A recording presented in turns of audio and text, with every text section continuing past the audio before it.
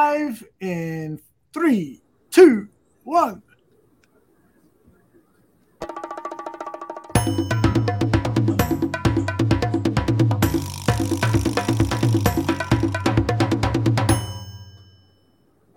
What follows is strictly for adults. Put your children out of harm's way. You see, the following 5 gentlemen are clearly not PG. In fact, an R rating would stand for rude. Let's meet them now. He's originally from the land of Lincoln, Illinois. Then he moved to Georgia, and then he moved to Florida. How much farther south can this man go? Cuba? There's no doubt this man is lucky Ronald Reagan is not alive because he would be calling him a communist. But don't worry, he's no Castro comrade. He's the president of the Bears Country podcast. The lead host of their signature show. Now he's one of us. One of us! One of us! Aldo calls him the OD. Let's not call him a cocksucker. The other Dan. We don't know anything about him. I mean, we don't know shit about him. We don't know his real name. Is it Thaddeus? Is it Reginald? Is it Frank? I don't know. What's his address? Any of his friends? Does he even have any friends? Hey, we do know this. He's someone you better not fuck around with. He knows the Bears and the game of football. He's funny as fuck. He likes to fuck. And just like me, again, this is redundant, but he likes pussy.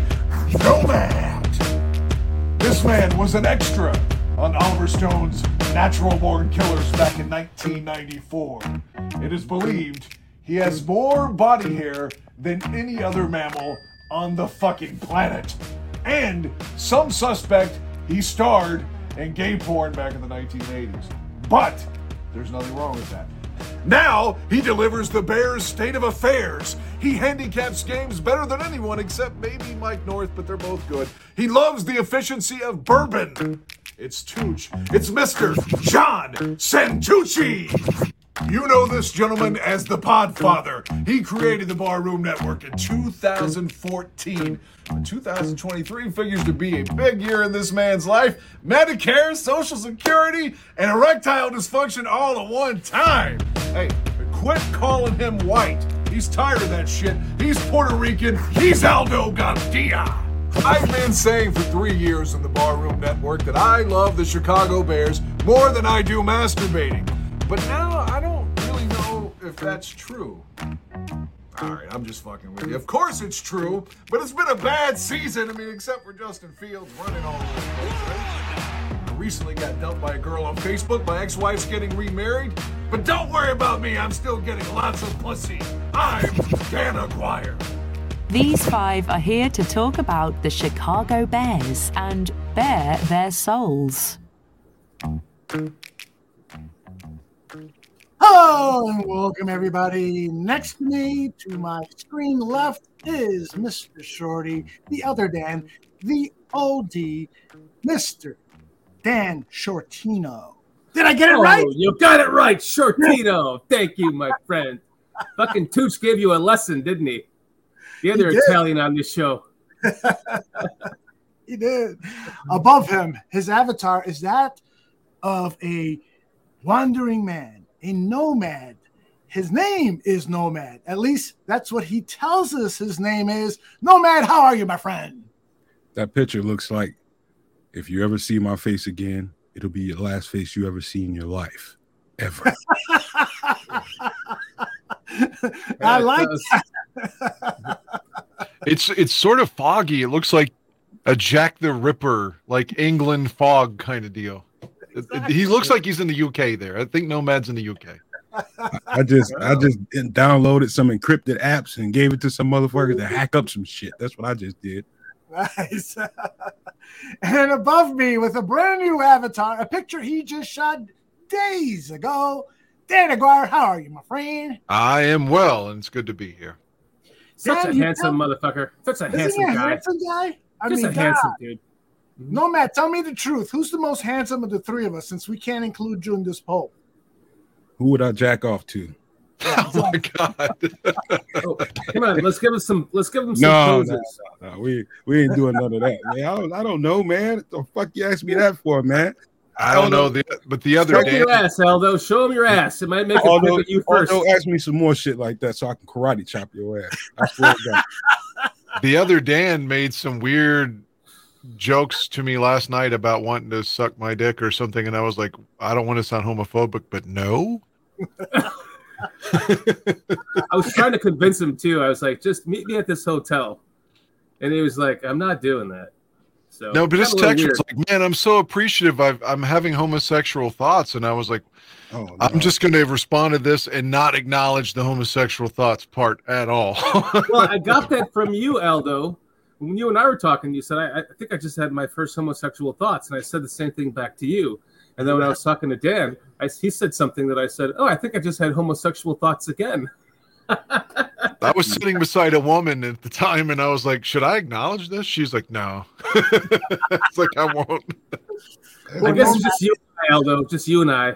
Yeah, and poor Nomad is wondering, what the fuck did I get myself into? With Right, this what guy? the It's like, fuck you in the guys hell, have man? homosexual thoughts for themselves, and what the fuck's going on here, Dan? Nomad's probably thinking, these guys are gonna start talking about being in the steam shower together. Like, hey, man, I thought that was in the last half hour or something, man. What the fuck is going on? If I may, last week you opened the show, Dan, by saying that you can picture yourself just slaying some pussy next to Nomad one day, right? Oh, yeah. So it's Aldo and I are just the opposite. That's all. Yeah, but Nomad and I were going to keep our dicks to the ladies, though. That was the idea. Hey, Not that there's I'll anything take wrong. the back, Hey, man. You can we have the gotta rest keep the of the show shit. open for everyone. I'll take the back. You take that. You know, You're you the were mentioning caboose, the huh? steam rooms. I had a friend from Finland at once. He moved to Seattle, though, but he was in the Finnish military and then the American Navy, too. He's an impressive guy. He knew 6 languages, but he was always telling me that it was no big deal over there in Europe for like 7 guys to get butt-ass naked and go to the steam room together. And I was like, I don't think that's a part of our culture here. Oh, hell. Because he was trying to like encourage me to like go to a steam room. And I was like, do we even have steam rooms? It sounds creepy. I'm not going.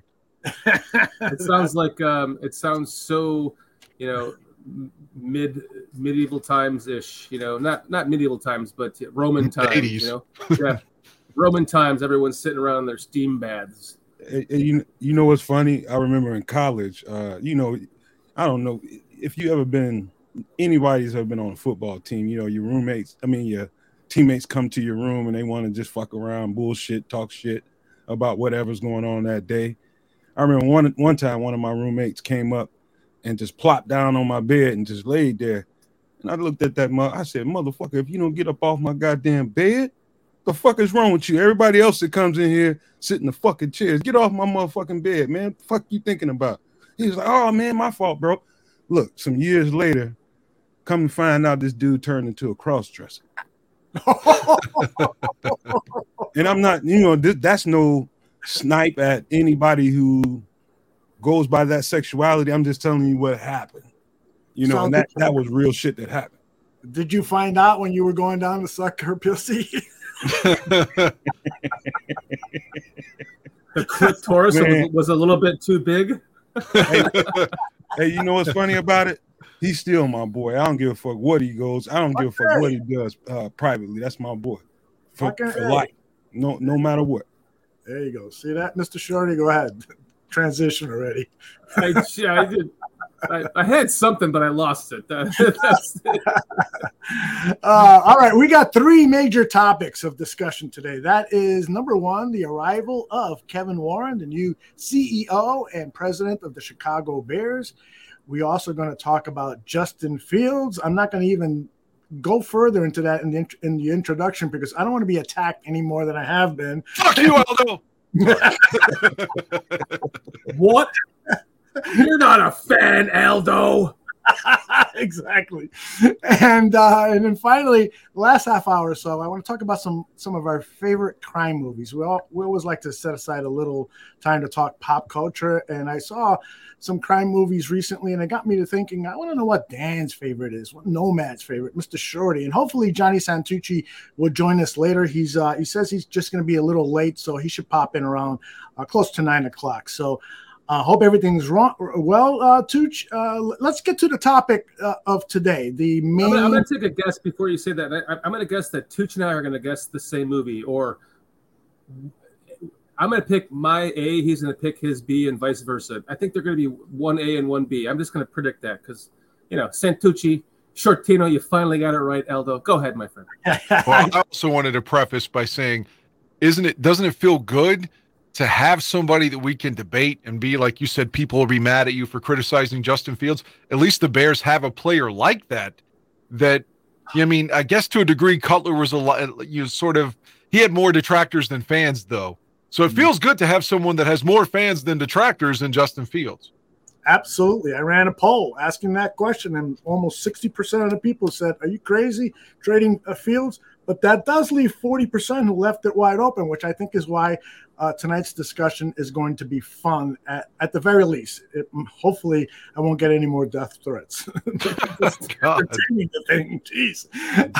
All right. So I'm not going to play a lot of sound from Kevin Warren, because I think this 60-second soundbite really encompasses who he is as an individual and what we can expect from him to some degree as a chief executive for this Bears organization. This is Kevin Warren early in the press conference from this afternoon. This is a special time in the NFL, but most of all, it's a special time for the Chicago Bears. Everything's ahead of us. Greatness is ahead of us. All we need to do now is go and grasp it. Put in the time, energy, and effort. This is the best NFL football city in the country. We have the best ownership, phenomenal leadership, good, young, talented players, the best fans, phenomenal alumni, 30 people in the Pro Football Hall of Fame. It's all here. And I am so excited. I'm honored. I'm humbled to be able to come to work here each and every day. Like Cornelius says, he's extremely impressed. It looks like the Bears finally put together a good management team. Is that Cornelius that we met in the hotel? No, that is not. This is a different Cornelius who we have known here at the Bar Room for many, many years. Well, shout out to him as well. The only thing that could have made that presser better in the clip that you had is if for some reason here's Lovie Smith, and he said, God damn it, Green Bay, we're coming back for you again. I felt like he was kind of a little Lovie right there in his first presser. Yeah, I did get that impression too. I mean, but the guy radiates inspiration, doesn't he, Mr. Shorty? He does, and the fact that he took a demotion to come, he wanted this job. He took a demotion. He was the commissioner of the Big Ten. That's a demotion. Would you guys not agree with me? Well, no, the NFL might be a step up over college in theory. Well, it would be a step up, but I mean, is he not taking probably a pay cut to be the commissioner of the Big Ten to come to the Bears at the very least? I don't think so. I think maybe I'm wrong. Yeah, I think this guy. But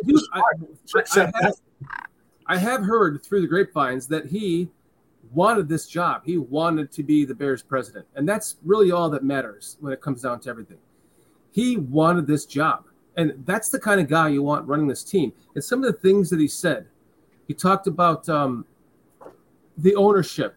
There's a lot of people that might disagree with the ownership and think it's shitty, but when he's giving that honor to the ownership, he's talking about a second generation of ownership in the NFL. How many other teams in the NFL can say that they have the owner of their team as the second generation owner of that team? That has gone back that far. No matter what anyone thinks about the ownership of this team, they love this team. And they have been trying their asses off. They just don't know what the hell they're doing. And they finally got the guy that they're putting in place that finally knows what he's doing. And boy, I'm excited, man. I feel like the blind squirrel has finally got the nut. Or the blind squirrel was just sitting there and the fucking nut fell out of the tree and landed on his head. Let's hope. I'm still worried about these coaches, but yeah. Nomad, your thoughts on Mr. Warren? I know that I'm pretty sure I saw your name in the Chicago Bears chat room when YouTube was up. So I'm guessing you saw a portion of it.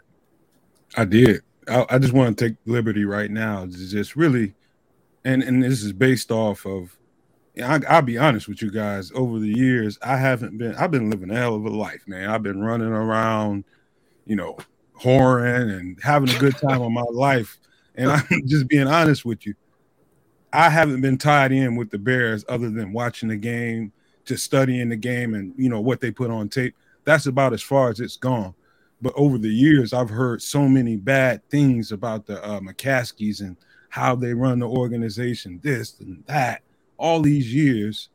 And, after taking a closer look, they changed a little bit when they hired Lovey.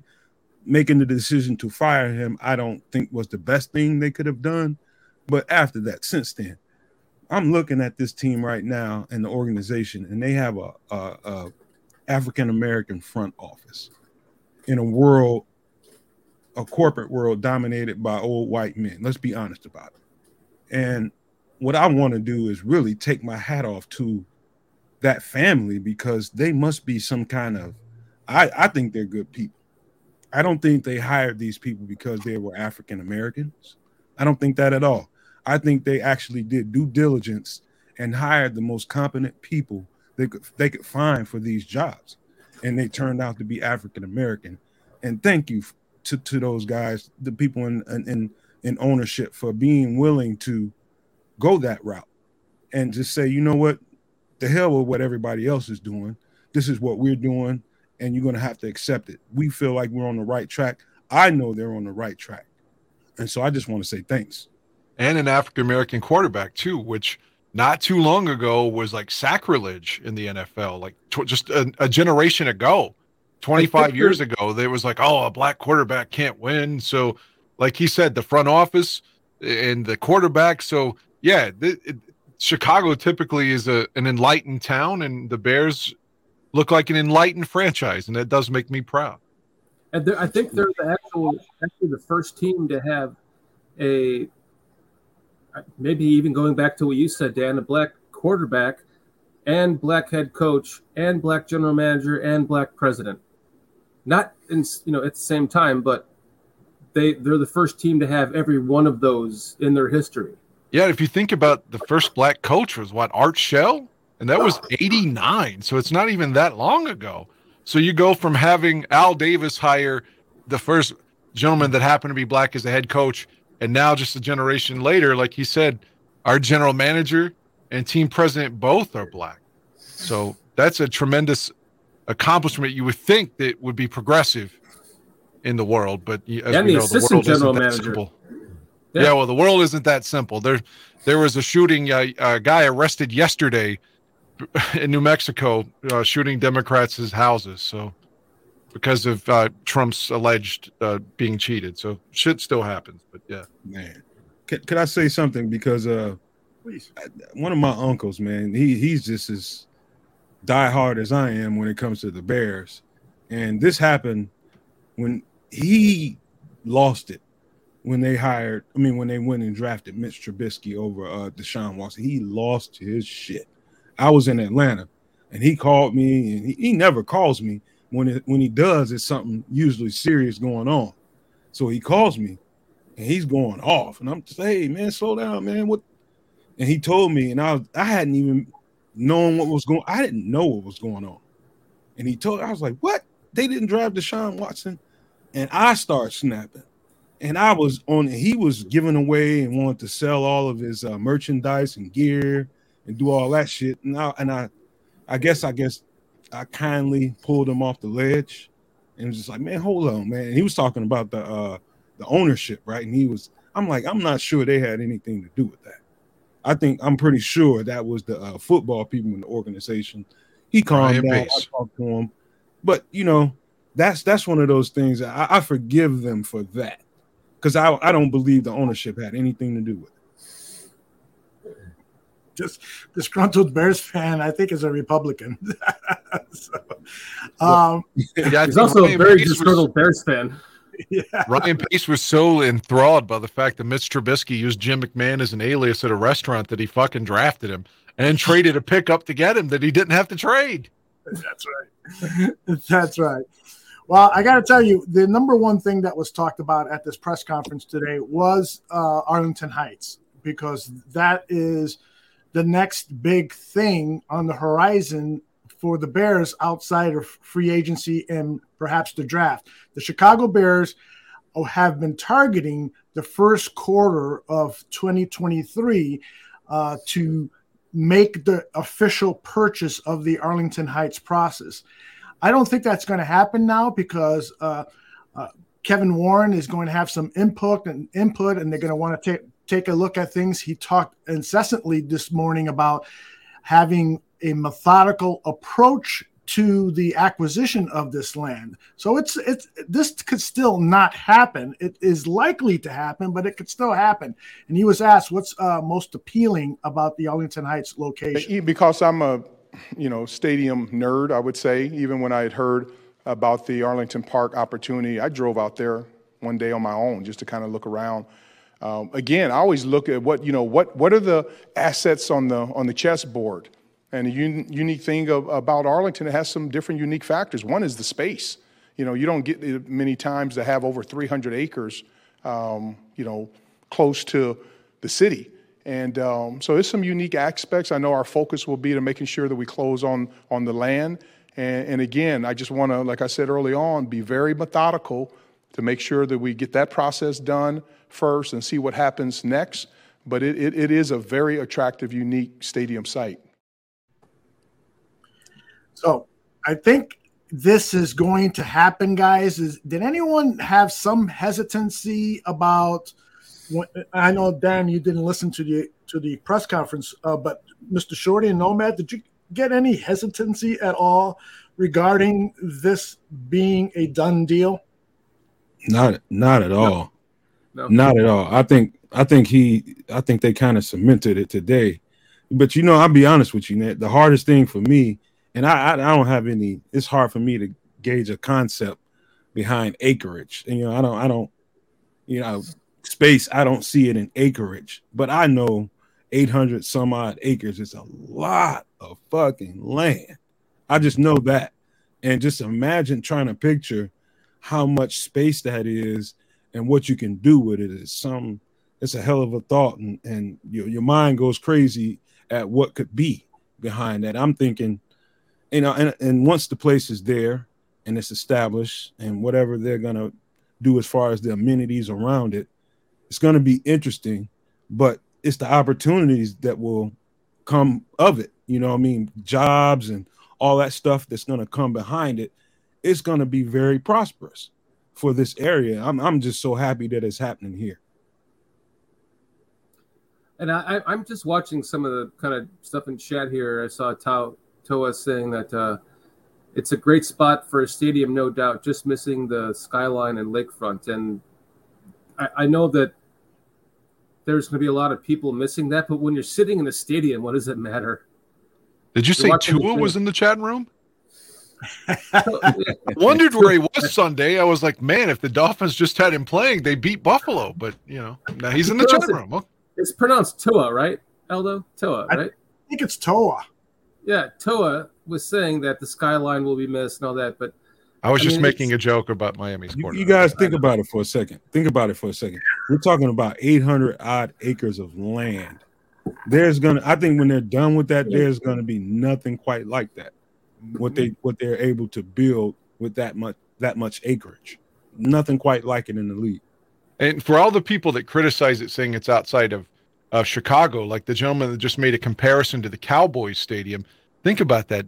Dallas's stadium before was in Irving, Texas, not Dallas, Texas, and now it's in Arlington, Texas. Again, not in Dallas. San Francisco plays in Santa Clara. The Jets and the Giants play in fucking New Jersey, not even New York. San Francisco doesn't play in San Francisco. That's what I said. They play in Santa Clara.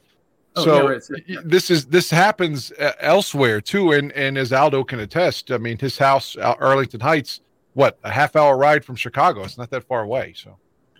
Yeah, it with traffic, of course, for a Bears game, that's probably going to maybe double, but nonetheless, location isn't terrible. The one thing that I spoke with Neil Stopchinski today, and he reminded me what an economic impact this is going to have for the people in the South Loop who will be losing the Bears. Neil frequents a lot of small businesses owned by independent owners and so forth. And they've all been telling him, if the Bears move out of here, I'm going to lose 40, 50% of my income because our business is geared towards having those Bears fans come in on weekends when there's home games. And of course, there's only 8, 9 home games, regular season games, and a couple or 1 or 2 exhibition games. But that nonetheless, that still has a huge impact. And I told him, it's like Bourbonnais was. When the Bears left Bourbonnais to go to Hallis Hall, those businesses over there suffered. So there is going to be some people who prosper economically with a move like this, and there are going to be some who suffer and will have to figure out other ways to generate the income. The substantial income they're going to lose. But outside of that, me personally, I'm ready to have a new experience. A state-of-the-art experience, and Arlington Heights right now presents the best possibilities of that. Despite how impressive that rendering was that Mayor Lightfoot put out, it was just too late, too little, and she should have done that 2 years ago, 3 years ago. It doesn't matter. Yeah. It doesn't matter because they still won't own the stadium. Mm-hmm. As you said today, and I brought it up in chat in the Greg and Aldo, or the Greg show, the Greg Gabriel show, I'm sorry. Greg Gabriel Talks Football show.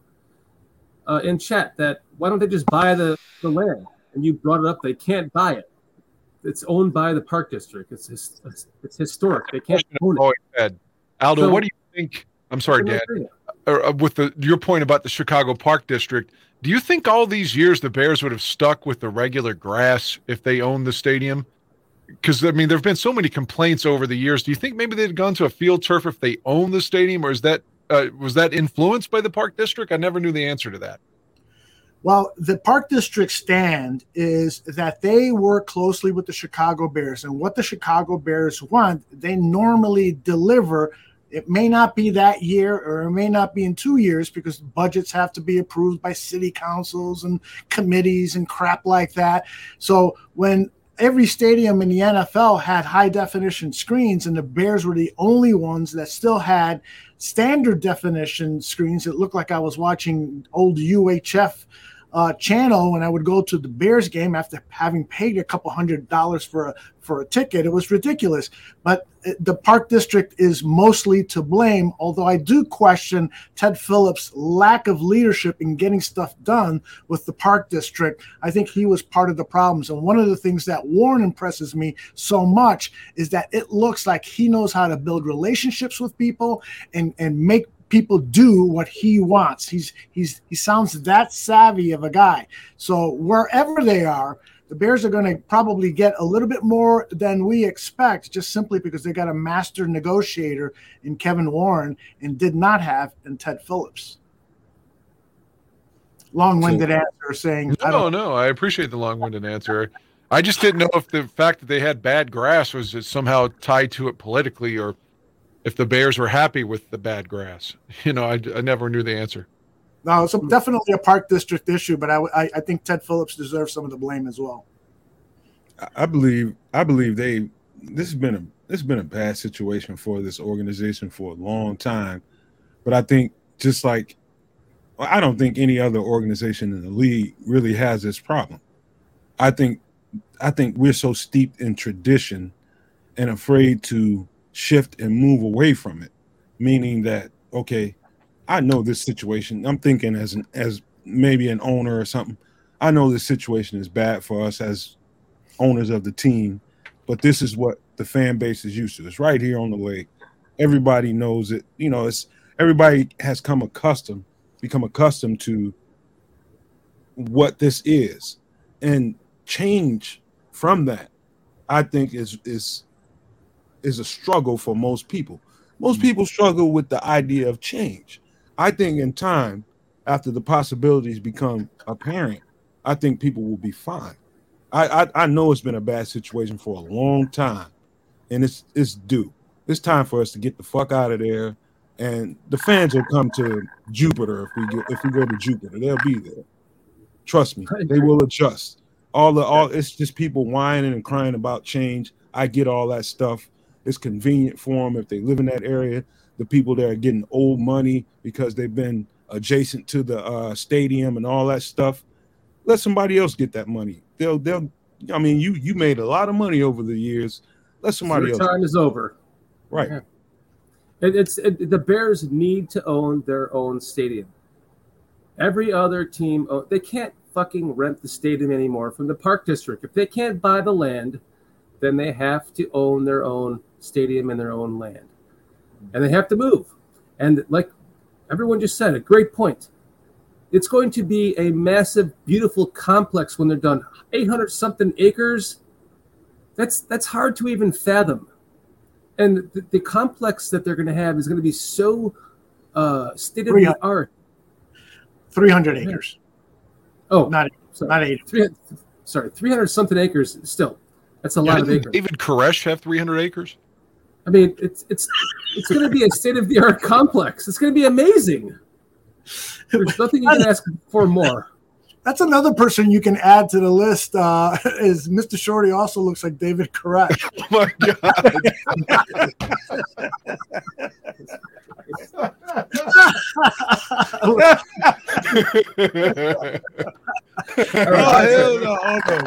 I'm taking off my fucking eyebrows. I'm going. No, I'm going fucking Robert De Niro from here on out, guys. If you get out a guitar and start singing, man. That's it. From here on out, I'm fucking Robert De Niro. I gotta go like this. Fuck you guys. So that's so on point. Steve Kornacki, Mark Trestman, David Koresh. How about now, huh? I like that, man. David Koresh. Hey, no man, got to piss on that note, man. I'll be right back. All right. So let me play this other one. It's off the Arlington Heights topic to some degree, but he was asked, why the Chicago Bears? Why did you choose to join this organization? Go ahead and play that shit, Aldo. You. Many people have asked me, why the Bears? Why this time? It's because of the challenge, the opportunity. I trust Ryan. I trust Coach Matt, that we're going to do things the right way. We're not going to take shortcuts. We're going to build an incredible franchise. I came here to win championships, to win the NFC North, to win the NFC, to win the Super Bowl,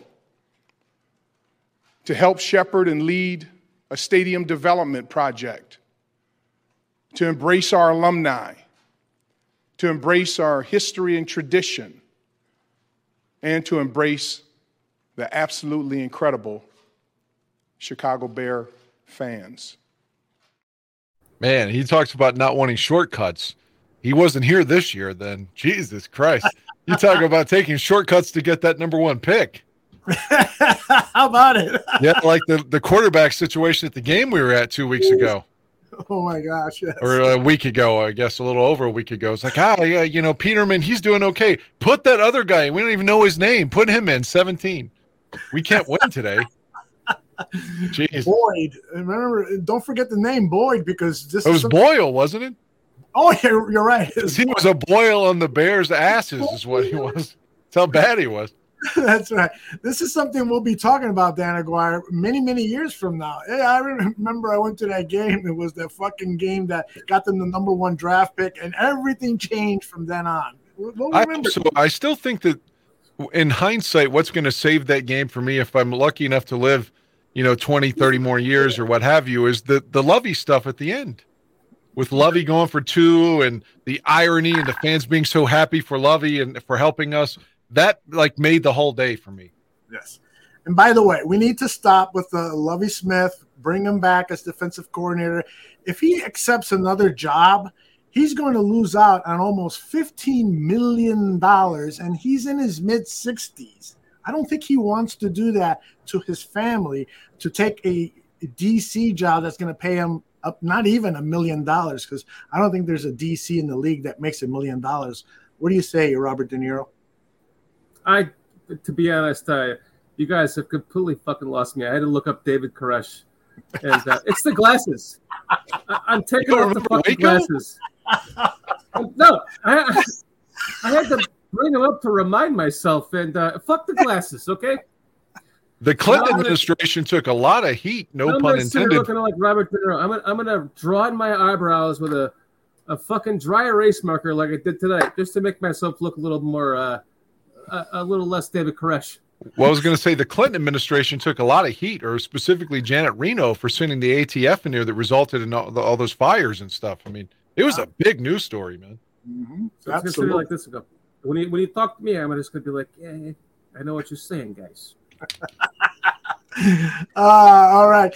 I want to play a little bit of sound from Ryan Poles, sort of almost forgotten in this whole thing. Not really forgotten, but I stumbled upon the interview that he did after the press conference because it wasn't part of the live feed. In fact, we lost about at least 30 minutes of that live feed today. It was a really bad impression for the Chicago Bears IT and video team that on the first day of their new boss, the CEO of the company, they can't get their fucking feed out to the fans. That had to be very embarrassing for them and not good for their future job prospects.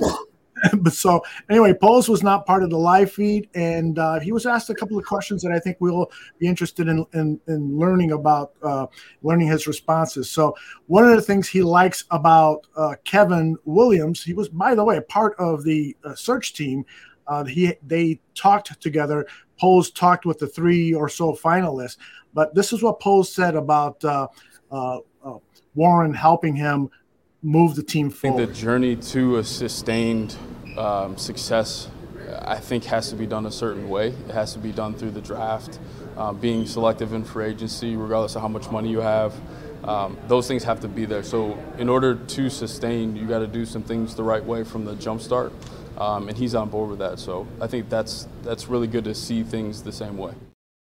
Poles' suit there looks like it needed, he needs a tailor or something. All that money he's making. It looks like me wearing a suit. It just doesn't fit right. It just looks uncoordinated. I thought the same thing. It's like, dude, you're making millions. What's up? That's because he's a fucking down-to-earth guy. He's doing his own shit. He's like, fucking, I can't make my own tie. I mean, that's straight off the rack from JCPenney or something, man. That's right.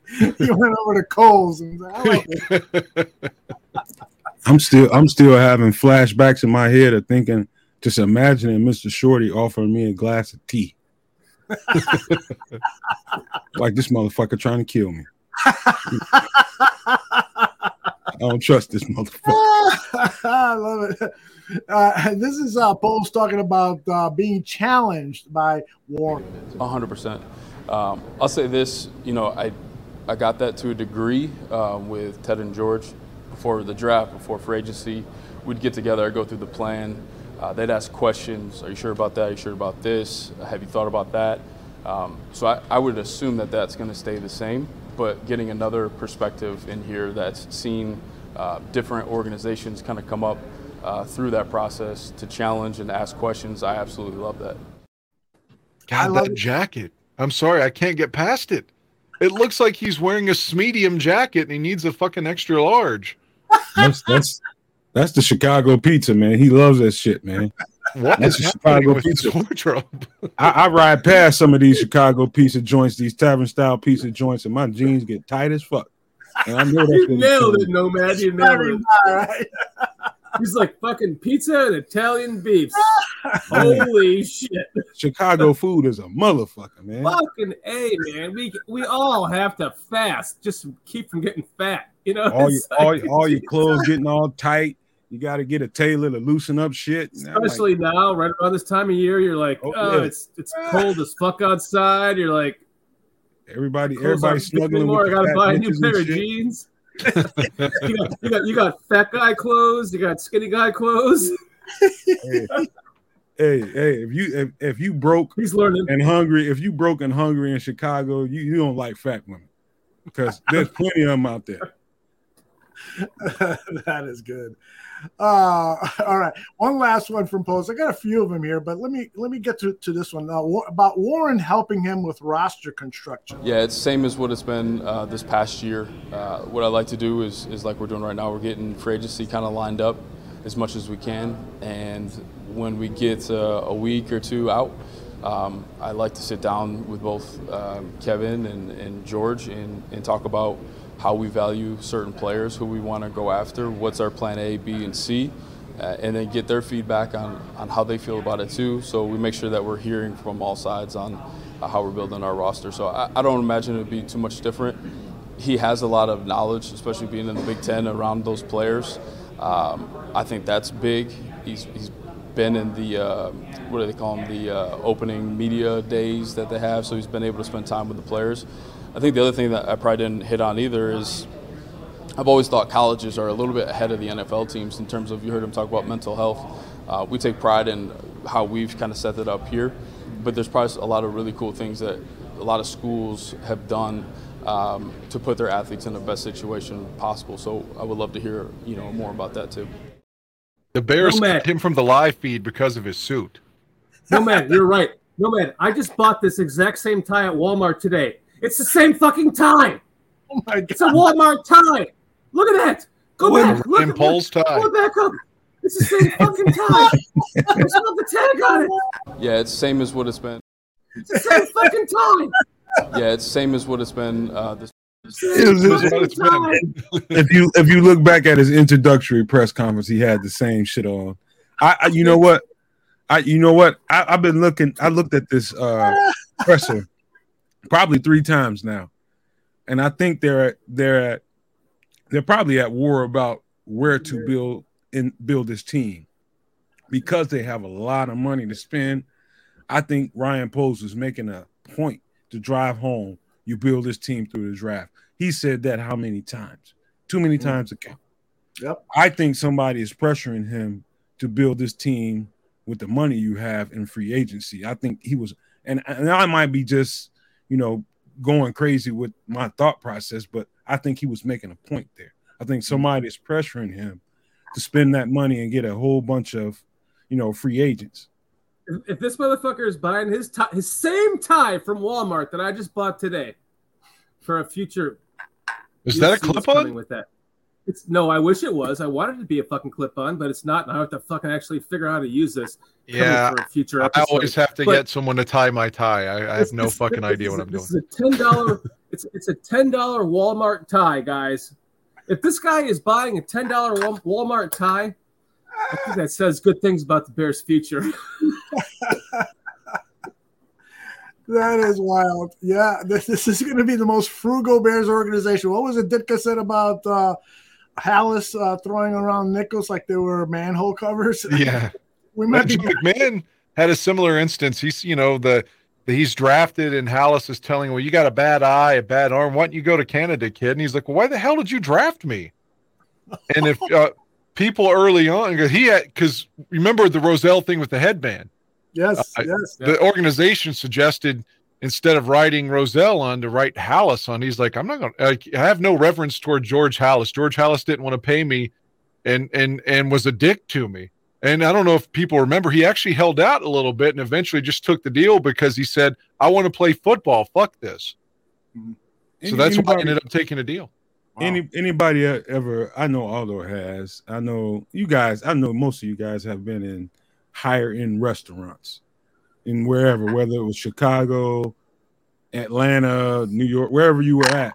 Have you ever been in higher end restaurants? Is my question, and I got to follow up. I took Dan to one when we were in Cleveland. We went to what was it, Morton's? Morton's the Steakhouse. Yeah. Well, the reason we went there is because everybody else had like a fucking 58-minute wait time, and we walked by and we were like, "Are they open? Are they closed?" Right. And like, I was like, "There's no line. Well, fuck it, let's eat there." We were starving. So, but you did pick up the check. Or maybe we paid individually. Actually, I can't recall. No, I think I picked up the check, but you did the tip, if I remember correctly. Perhaps that's so. I remember. Yeah. I remember it was something like brandy, something really basic. I like a salad and I don't know, a hamburger, and it was like $86 for just her for nothing. Yeah, I think we did split up the check. I think we all paid Dutch and on that instance. Because I remember my food was like $70, but it was like I had more than what she had. Their prices were a little bit ridiculous. Okay, point being, was the food and the service worth the experience? Yes. Considering how hungry we were at the time, universally across the board, it could have been goddamn Burger King, and I think we'd all been happy. So. Right. So I think people overvalue these, certain things, and he keeps putting up that tie over there. Hey man, I don't give a fuck if I'm fucking $800 million. I might still drive a fucking Ford Focus.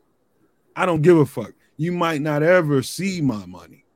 You might never ever experience my money. That you don't have to show your money. That's what I'm going to tell women when I'm broke, man. Like, you may not see my money. You may not. It's going to be a mystery to you. I mean, yeah. That's when you know they're slinging that pussy side by side, like, we got this shit, bro. Yeah. I mean, he might have been wearing a cheap ass suit from Penny's or something like that. I don't know what the fucking shit was, but it just wasn't sized right. It looked, in my opinion, it looks like he's gotten big. Yep. Something happened. STC says Dick Butkus used to come into his mom and stepdad's restaurant with players after the games, the Fireside Chalet in Glenwood. I think there's a really nice golf course near there too. STC, that's a great story. Send me some pictures, man. I want to shift gears here. The Tooch is here. He's loading some stuff. He's almost ready to join us. Tooch, let us know. We'll talk a little bit more about Kevin Williams and Warren, and then we'll. I don't know why I say Kevin Williams. That's the second time.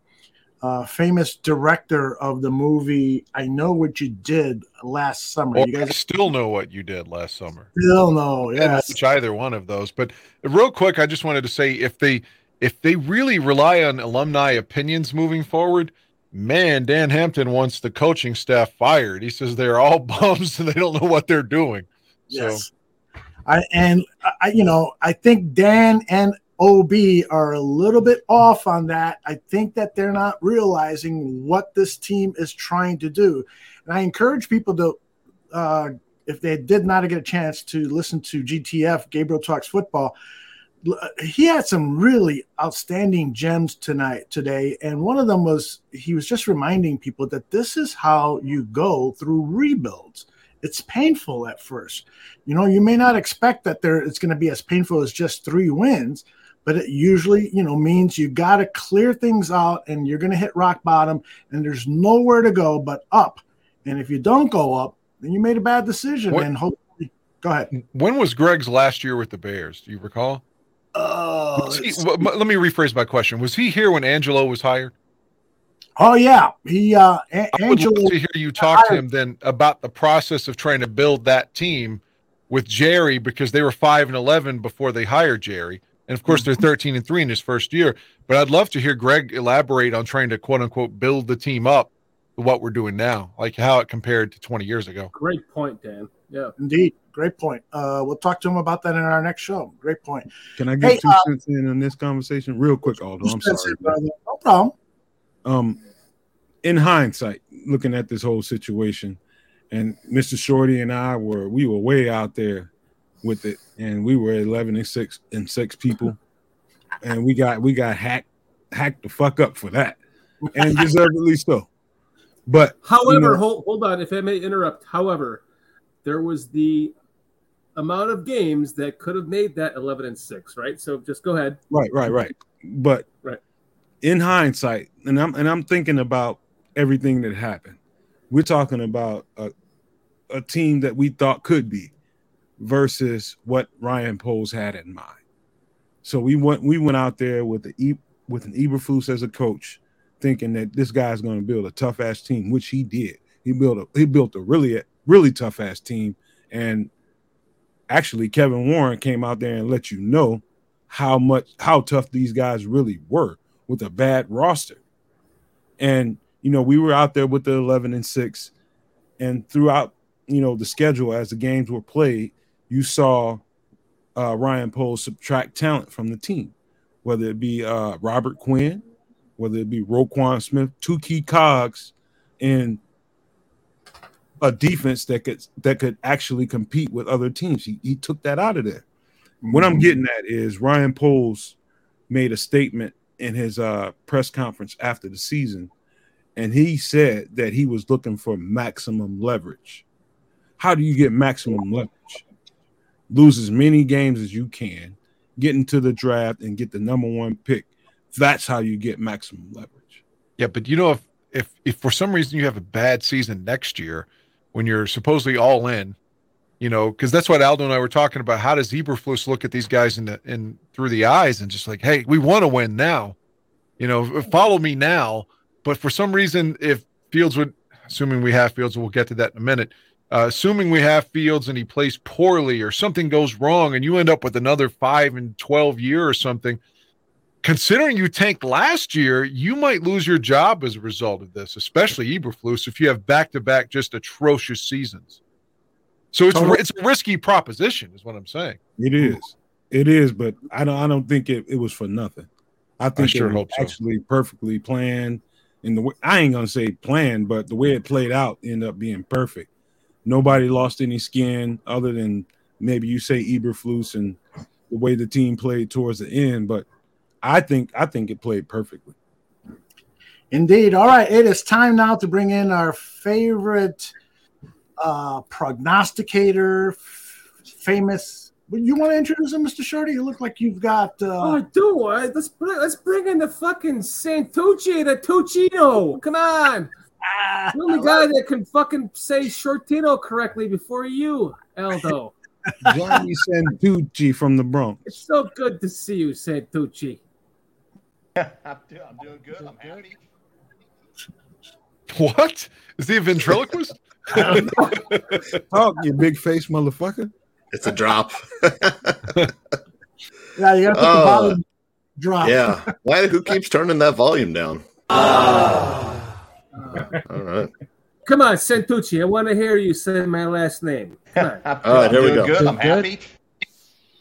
Is that better? What's my name? Say my name. What's my name? Say my name, Santucci. Shortino. Oh. Do you want us some panettone? Would you like us some panettone? Stop stealing my beer. From the Bronx.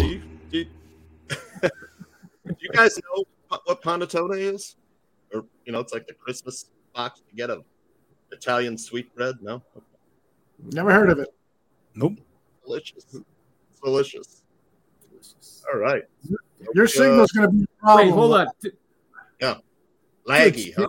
My laggy. Tooch, does your family serve lasagna before every meal, like mine did? No, I wish. Oh, it was always for my family.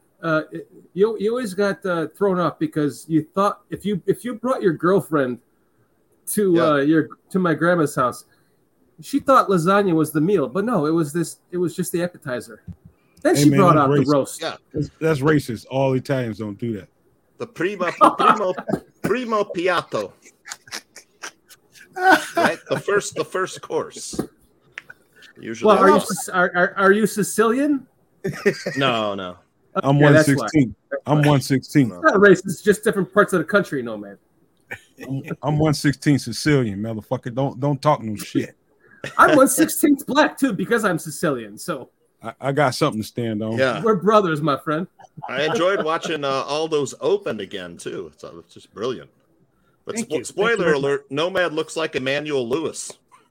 Oh, just kidding, Nomad. I love you. I love how in the opener, Dan says that I migrated from Illinois to Georgia to Florida. I don't live in Florida, but then I got to thinking after that opener, I was like, I should probably just make my address here because there's no state income tax. Very nice. That's a good idea. You know what? So thank you, Dan. All bullshit aside, good fucking work, Dan. I don't know if I said that the first time I heard it. Fuck yeah. Good fucking work, man. Good fucking both work. Everyone, fabulous. That opener is. I could watch it over and over and over again. Yep. Yeah, it's brilliant. Well, I'm happy to report that Dan is taking a piss right now, so he did not hear any compliments, and let's not compliment him when he's on the air, okay? Yeah. Is he sitting down while he's pissing? Of course he is. He and I both do that. Wait till you get to your 50s, Nomad. Yeah, fucking hey. I started sitting down because I got daughters, and they were complaining. There's piss. Somebody missed the piss ball, and I'm the only one. So I said, I started sitting there when I pissed because I noticed when I was wearing shorts and I lift up the lid and I'm standing there pissing, I can feel piss hitting my legs when I'm wearing shorts, just bouncing off the water. And I've been at friends' house where they have children's toys for the bathtub sitting around or magazines. I'm like, well, it's not my fucking problem. Number two. That is reason number two. Did you get a piece of tissue and wipe between your legs? No, I took a big wad of fucking toilet paper and I put it on my dick and I put it around my underwear and I pulled my pants up for the drips, the drippy dicks. Exactly. All right, Mr. Santucci. I need to answer CJ's question though first. CJ's question is: can we talk about what is it? Which one is CJ's questions? Can we talk about that? Why is it taboo to sit when you pee as a man? I totally with you, CJ. We should not be shamed anymore for doing that. That's the answer. No, we should not. Will. It's comfortable. It's an easy cleanup. You can't sit there for too long, Shorty. You will get hemorrhoids. Trust me. You get that rubber band shot up your fucking ass. I sit there when I pee out my ass when I eat too much Mexican food. Is it time for their state of affairs? It is time for Bears state of affairs. Why don't you play the open and where we go? I gotta find it though. No, yeah, that's why I told you to do it because I don't know where it is. Come on, Santucci, get your shit together. All right, here we go. I found it. Okay, go ahead. I think it. You got it, Aldo? All right, I got it. Right at the top. Right at the top.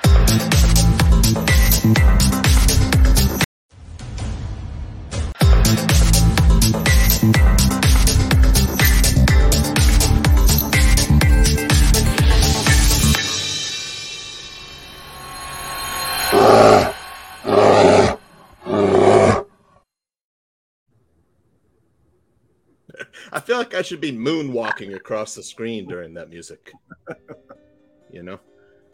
All right. Bears State of Affairs off-season week 1. What's happening, Barflies? This week's big news is the Bears hiring of a new president and CEO. Last Thursday, the Bears named former Big Ten Commissioner Kevin Warren as their new team president and CEO. Warren replaces the often maligned Ted Phillips, who is retiring after 40 seasons with the Bears, including the last 23, has it been that long, as president and CEO, but will most likely be remembered as the favorite whipping boy of Bears fans. Yeah. Congratulations on your retirement, Ted. Meanwhile, Kevin Warren becomes the 5th president in the franchise's 103-year history, following George S. Halas, George Muggs Halas Jr., Michael McCaskey, and Phillips. The 59-year-old Warren has 21 years of experience as an NFL executive. He was with the St. Louis Rams from 1997 to 2000, the Detroit Lions and Don Burr from 2001 to 2003. I don't know if Don Burr's that old. I just said that. And with Minnesota Vikings from 2005 to 2019. Warren, though, most recently served as commissioner of the Big Ten Conference from 2020 to 2023. As well, Warren is the first black president in Bears history and the first president and CEO hired from outside of the organization. And as if answering my prayers and the prayers of many a Bears fan, the Bears hired a football guy for the team's football operations. They hired someone who has legitimate experience and qualifications for the position. Imagine that. Bravo. 5 of the 8 members on the Bears board of directors, which Phillips was a part of, share the last name McCaskey. And the Bears have not won a playoff game since the divisional round 2010. The team has had 4 head coaches and 4 general managers since then. Warren's fresh perspective on organizational issues for a team that has had the same people making decisions for decades will be pivotal for the team. Pivotal. Who says that? Pivotal for the team going forward. He's a progressive visionary, one league source said. He's not afraid to shake shit up. I think that was Nomad that said that. And I think he'll make the Bears current. Sounds great. Sign me up. Time to bring the team into the 21st century. Warren also has experience with building US Bank Stadium from his time with the Vikings. Just in time, too, as Chicago Mayor Lori Lightfoot put forth a fancy video proposal narrated by none other than Bill Curtis, former CBS colleague of The Barkeeper. Yeah, did you guys know that? The video proposal of her $2.2 billion Soldier Field renovation included many improvements to the Lakefront Stadium and Museum campus, including the addition of a dome. So if I've got this correct, the old original stadium that was first enclosed in a spaceship because fans couldn't seem to let go of the iconic colonnades would now be covered in a dome. Presumably because we can't see losing the colonnades. I don't know why I can't talk tonight. And while Mayor Lightfoot did not say how she would pay for the new stadium, it's more than likely that Soldier Field renovation project will be the responsibility of Chicago's next mayor. Knowing the Bears organization, it seems unlikely that the Bears would remain in Chicago as tenants of the Park District when they can control their own destiny and collect all their own revenue at their very own stadium and property. Make no mistake, Kevin Warren was not hired to simply help the Bears build a new stadium. He was here to orchestrate a major cultural shift within the organization and provide stability, something he helped the Vikings achieve over the better part of 2 decades. Longtime Bears fans know a little bit about instability, especially at the important positions both on and off the field. For example, the Packers have had 2 starting quarterbacks going back nearly 30 years. During that time, the Bears have had 2 million different starting quarterbacks. At least it seems that way. Until now. The Bears may have their most important piece of quarterback, Justin Fields. Or do they? Speculation abounds among draft pundits and NFL commentators about whether the team would consider drafting a quarterback and trading Justin Fields. Believe it or not, some Bears fans actually like this idea because they're idiots. No, because the Bears might possibly receive 3 first-round picks for Fields. But, as Bears fan Dan said, Fields will be a 5-time Pro Bowler with another team should we trade him away, and I tend to agree with that. And while the 2021 first-round pick is not a finished product, he did show a ton of potential in 2022 as a dynamic dual-threat signal caller. Like it or not, the numbers show that Fields improved in his first season away from Matt Nagy. Hey, speaking of Matt Nagy, can I just flash this up here? Okay, hold on. Of course you can. Where is he? There he is. Okay. Speaking of Matt Nagy, the Titans want to interview Matt Nagy to be their new offensive coordinator. So many NFL teams look for the hot new thing when on the hunt to fill coaching vacancies. It's just in Tennessee goes 2-15 under offensive coordinator Matt Nagy. Not sure if Matt Nagy qualifies as the hot new thing, but my only advice to the Titans would be to run for the hills, run far away. And I don't even like the Titans as well. If the bald-headed fuck were to get another chance at calling plays in the NFL, Bears fans could at least watch the Waffle House menu flutter in the wind, while the former Bears head coach and current deprived play-calling addict of the Chiefs avoids calling any run plays for arguably the NFL's biggest and baddest bruiser, future Hall of Fame running back Derrick Henry. And that is Bears State of Affairs! I thought the same thing immediately. He would treat Derrick Henry like he did Jordan Howard. He'd be like, I'm going to get you going sooner than later, kid, but, probably not, I appreciate your Nirvana shirt, too, by the way. Too. Oh, thank you very much. Yep. The Titans must love the Ring Around the Rosie play. That must have got him. It was a Ring Around the Rosie play. Got the Titans. I knew that was Matt Nagy. As soon as I saw it, that was that bald fuck. He spent 17 weeks crafting that play. And I hope Jacksonville beats them on Saturday or Sunday, whenever they fucking play. I hate Kansas City. Does the barkeeper have any Bill Curtis stories? Well, that's the voice I grew up with for the news. Just FYI. Yeah, I've got some stories. I'll share them at a different time, though, because they're kind of elaborate. Did you recognize his voice immediately during Lori Lightfoot's? You had to. If you grew up at the time Aldo and I grew up, you knew it was Bill Curtis. Bill Curtis should have taken over for Robert Stack on Unsolved Mysteries when he died. He should have. Yeah. I agree with it. Yep. By the way, every time we put the picture up of Matt Nagy, there is this visceral reaction on any show, not just this show, any show in the Barroom Network. We put up a picture, and I think we need to order a mandate. All Barroom shows must not ever put up another picture of Matt Nagy. We are sorry. We are sorry. I'm so sorry. I'm sorry. I'm sorry. We'll never do it again. Matt Nagy, I love it. I canceled. kind of did the same thing.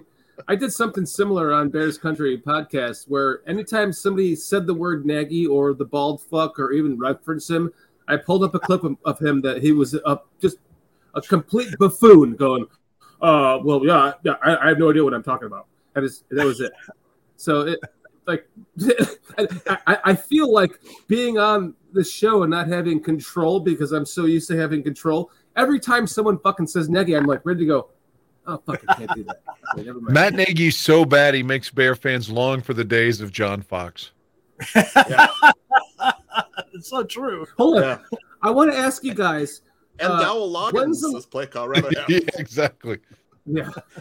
When is the last time that you ever – this is going to come down to you, Aldo, and Tooch. You can remember the Bears losing or only having 3 wins. 3 wins. 16. Under Fox, 3-13. Yeah. There were 3? I thought there were 4. Dick Duran was 4. Dick Duran had a 4-win season, I think. What are you getting at, man? Nothing. I just was trying to figure out because I thought that the worst season that the Bears ever had was Fox. Well, it's just because they've had more losses this year because of more games. Because there's a 17th game, so they were 3-14 this year, as opposed to 3-13 with Fox in 16. They were 4-12 with Duran in 2002. Ditka was 5-11 in 92. Wani had 2 4-12 years back to back in 97 and 98. So I mean, regardless of the 17-game season, when's the last time you can remember only 3 wins? 2016. They went 3-13 with John Fox. Yeah, John Fox. Yep. Okay. Well, Abe Gibran had a 1-win season, I think. Right? Is that right? No, it was Jim Dooley. Jim Dooley. Right. Sorry. 1-13. That was the second year I followed the Bears. So I was indoctrinated to their losing ways very early in my life. And just like the Bears, we thought when Ditka went 6-10 in '89 that it's collapsing. It'll never get this bad again. 6-10, and of course he ended up having 2 11-win seasons after that. But it's just like we thought 6 was bad. Now, like we could have, if they'd have kept playing this year, we'd have probably finished like 3-39 if they'd have just kept playing games. Yeah. All I know is we probably need to start a new GoFundMe. You got to get that trampoline from out and behind you, man. That trampoline ain't working. I don't know what it is. It's like the video lag with the green screen. Just can't handle it. StreamYard, whatever. Just too. We got to put some books or something behind you. Do something, man. We got to do something else. Porn magazines behind you. As long as there's no picture of Matt Nagy, I'll be all right. Exactly. He needs like a roll-up library that he can just put behind him with a bunch of books. Yeah. Take it on the screen and put it back in. Just from the 70s. Zero lag. We can put Oscar Mayer hot dogs back there. I don't give a fuck what we do. Anything. Yeah. Tooch, would you like me to print this up and send it to you? Yeah, throw that up. That's what I was saying. You could superimpose with a green screen, just like 70s bushes behind him. Just a wall of We're naked talking women. about the Bush family. You're talking about Bush. Yeah, like It looks George like it has, Herbert. It looks like it has Little one of those jab. things you just flip open and it folds up into a big circle and just put it behind you. Yes. Yeah. That's what it looks like. I love it. All right, guys, let's switch subjects here. The big item to discuss that I'm sure is going to bring some fire is this whole thing with Justin Fields. It's been thrown out there that they might consider Justin Fields, and there was some reasons to kind of consider that. And let me play this video as an introduction, and then away we go with the discussion.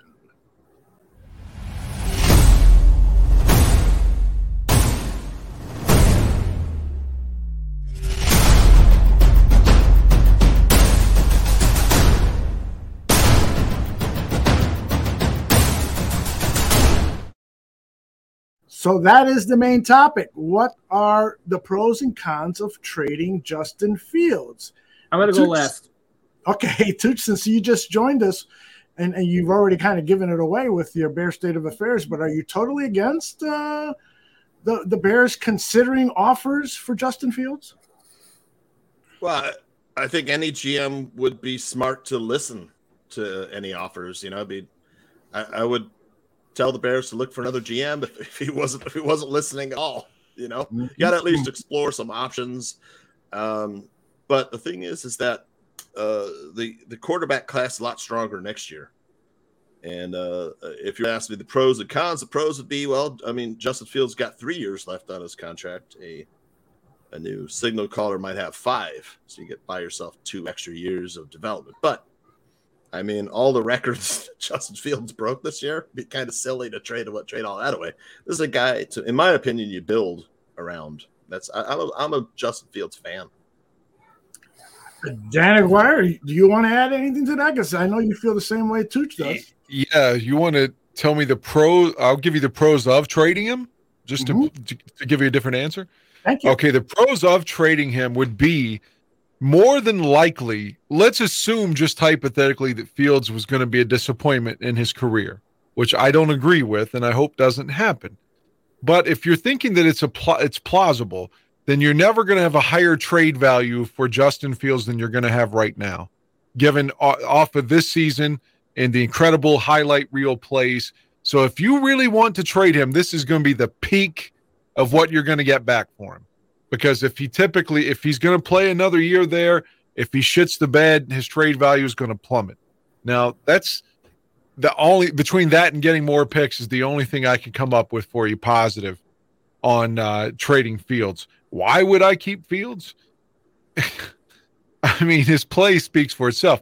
Everybody, you talk about, they singled out Cole Kmet as being some guy that did some good things this year. And what? He still had significant drops. So my point is every player needs to work on certain things, and Fields is no different from that. We know he needs to work on his passing game, but everybody on the team needs to work on something. So Fields, to me, if I were the Bears, I know right now you've got to do a strategy because of the draft to make people think you might take a quarterback to try to drive up that pick. But in all seriousness, I hope privately, because last season in the offseason, there was this talk maybe Fields was a bust and maybe the Bears should move on from him. And like somebody should put an arm around this kid and say, don't believe me in this fucking noise. You're our guy. We're going to build around you. We are committed to making you. And if you've ever been in a relationship or a marriage or something, you know that just getting your hand squeezed by your significant other sometimes means all the difference in the world to know that they're on your side. So I hope Fields gets that reassurance, even if it's privately. Nomad. Aldo, I'm going to talk to you specifically. There was this guy that came to Chicago some years ago.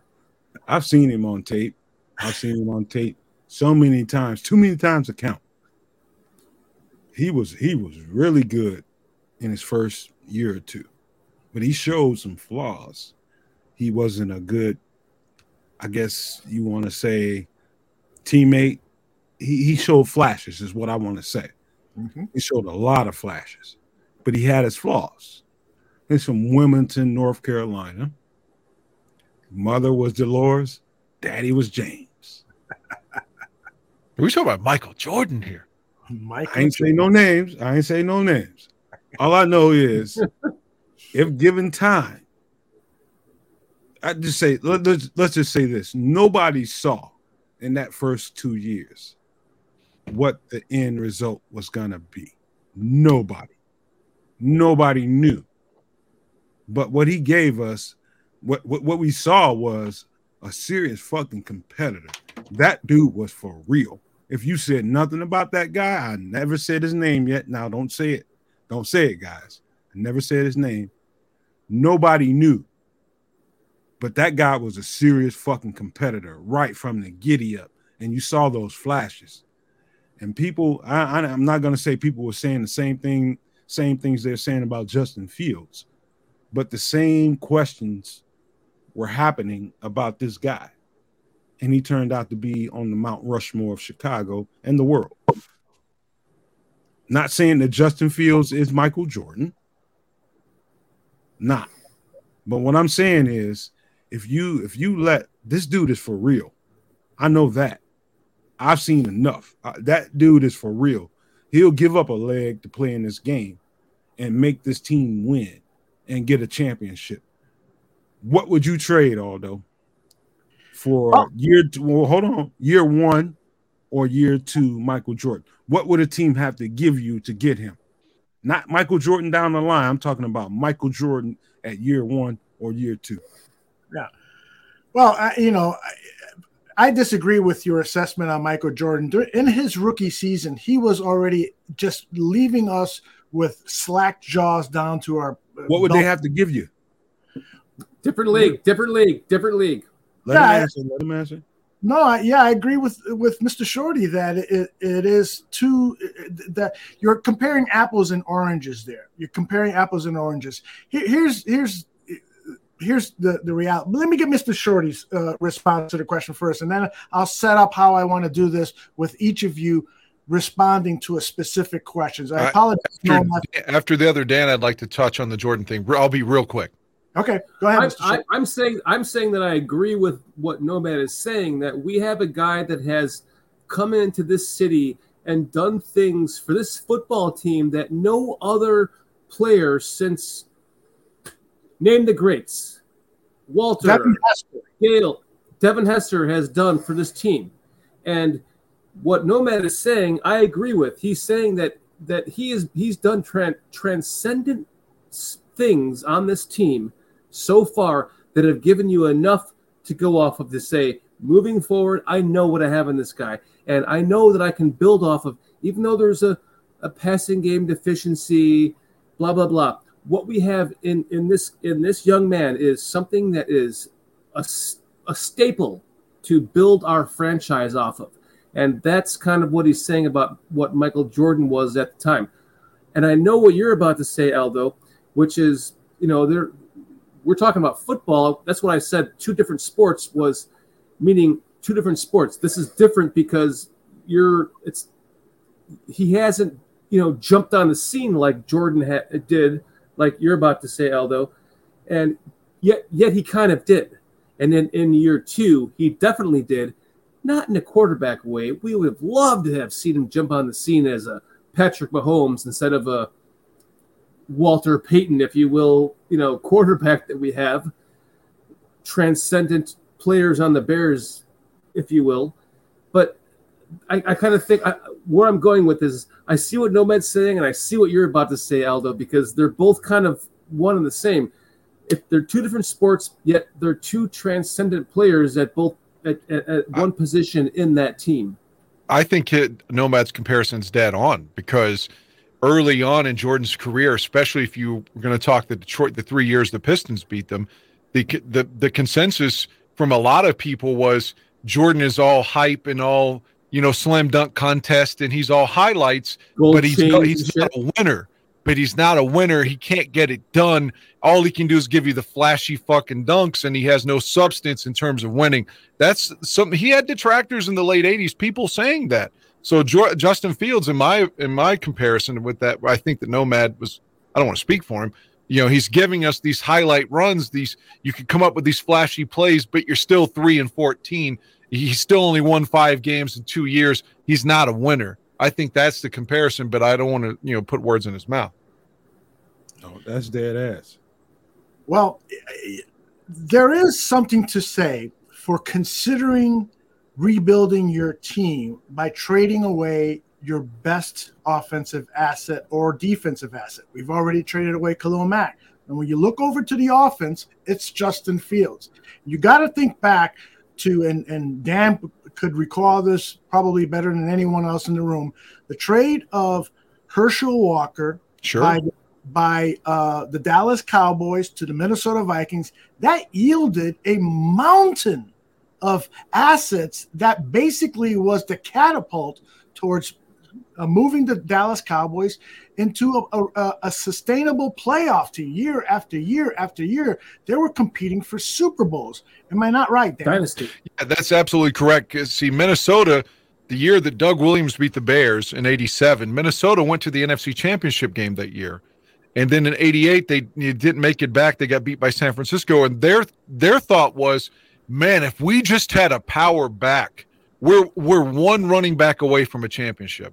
That's what people thought at the time for Minnesota. So they gave away everything, the future, to get Herschel, because, again, they thought we get Herschel, we're going to the Super Bowl. And they were willing to give away their future to get to that Super Bowl. Now, Herschel got there. They didn't even make the playoffs with him. And conversely, that trade gave Dallas 3 championships because they had just a litany of draft capital as a result of that. And that is a fair comparison, although I don't think anyone would give up the amount of picks that Minnesota did, given how that trade just fucked their organization for so long and helped Dallas. I don't think anyone's that dumb. But then again, look what Detroit got for Matthew Stafford. But that worked out for the Rams for at least one. What the Rams did is what the Vikings thought they were doing. Okay. So let me present some trade scenarios for you, because Ryan Poles said he would not trade anything. And he said he will not trade anything unless his mind was blown. All right. So let's look at the rumor with the Ravens. Let's start with Nomad. Ravens get Justin Fields and the Bears get Lamar Jackson. So now they've got an established veteran quarterback. They can renegotiate his contract, extend his contract for many years. Would you consider this one-on-one trade for Lamar Jackson, Nomad? If we were on the streets, it'd be like, hey, man, if you don't get the fuck out of my face, you better get the fuck out of my face before I hurt you. Okay, so let's stay with me, Nomad. All right, so you've told me over the phone, you being Ryan Post, get the fuck out of my face. I'm gonna go over there to Baltimore and kick your fucking ass. Okay, wait. Before you send over the hitman, let me throw in the first round pick, number 87 overall. What would you? That's wrong. I think it's 17 overall. But would you make that trade then? Lamar Jackson and a first round pick. So you got the first overall pick, you've got another first round pick, and you've got a quarterback who won the MVP. But isn't he a free agent? He is not. He is still the property of the Ravens, and the Ravens can put the franchise tag on him the second time. The only way a trade with Lamar would work is if Lamar said, okay, Bears, let me hear your contract offer. And then if he agrees to a contract beforehand, then they would secure the deal. Gotcha. I'd like to comment on this unless Nomad's got something else on it. No, go ahead. Man. Can I just say, Aldo, what are you drinking? What are you smoking over there, dude? Go try a different dispensary, dude. Lamar Jackson? The reason I don't want Lamar Jackson is because there were whispers. Well, maybe there's no validity to it, but there are people saying he was healthy enough to play Sunday night and kind of just fucked the Ravens and didn't give a shit because he's unhappy with his contract. From what we know about Justin Fields, whether he doesn't play the way we want, some people want him to play, he's not, giving us but 200 yards a game at best, but still, he wants to play. And he wanted to play the quote-unquote meaningless game against Minnesota. There's no way Fields tells the Bears he's not playing in a playoff game when he can. What I'm saying is Lamar Jackson was Derrick Rosing this when he was at the Bulls, and he's healthy, and B.J. Armstrong's telling him he can't play, so I'm not going to play. That's what he's doing right now. So no, I don't want that guy back in Chicago. In defense of Lamar Jackson, now this is Aldo giving me that scenario. I had to respond to it viscerally, but there is a lot on the line for that young man and his future, and how he responded to that, whether he's hurt or not, nobody fucking knows. Nobody knows what kind of feeling he has in his knee and nobody knows that. All I know is that the trade between no, man, I'll slap the shit out you straight out the gate. Yeah. Lamont says, did you not hear what Kevin Warren said? Here's what I heard Ryan Poe said, that if you make me an offer that's going to blow my mind, then I would entertain it. So here's another offer. Let me have you, Tooch, play the GM here. The Texans call. Texans say, give us Justin Fields. We'll send you a first-round pick, a second-round pick, and a third-round pick, plus Davis Mills as your bridge quarterback to whoever you draft. So now the Bears would have the first pick of the draft and the second pick, the top 2 picks in the draft. What do you say, Tooch? Well, here's the thing. Will we subject Bears fans to another 3-14 season? Because that's what would happen, man. I would have to ask for a first-round in the following year, rather than because so the quarterback. Let's sweeten it. There's your first rounder. There's your first 3 picks of this year's draft, and there's your bridge quarterback, Davis Mills. You just said I would have to. There's the offer. Yeah, to even consider it. I would consider it. Hell yeah. I wouldn't like it, but I would consider it because you can. So you got a 2024 first rounder, which is likely a pretty high pick. I'd probably try to get maybe their 2024 second rounder as well, instead of a second rounder or a third rounder this year, and then package the Texans' first round pick in 2024 with their second round pick in 2024. Move up to the top, grab someone like Caleb Williams or Drake May. That would be the only viable plan. But like I said, man, I'm a huge Justin Fields fan. I love, like, when I wrote One Bears State of Affairs, I got in the whole paragraph about Justin Fields sitting at his locker room long after the game was over in full uniform. And, you don't find players with that will to win, and I think Nomad's or Jordan comparison, Jordan had that will to win, man. And the TWTW, which Hawk Harrelson used to always say. Anybody familiar with Hawk Harrelson saying that he's got the TWTW, the will to win? Yeah, right. So I'm kind of I would consider it, though. Yeah. Well, I've got to react to this. The Texans owner. Now, look, I know Deshaun Watson made some mistakes in Houston, hence his suspension in Cleveland.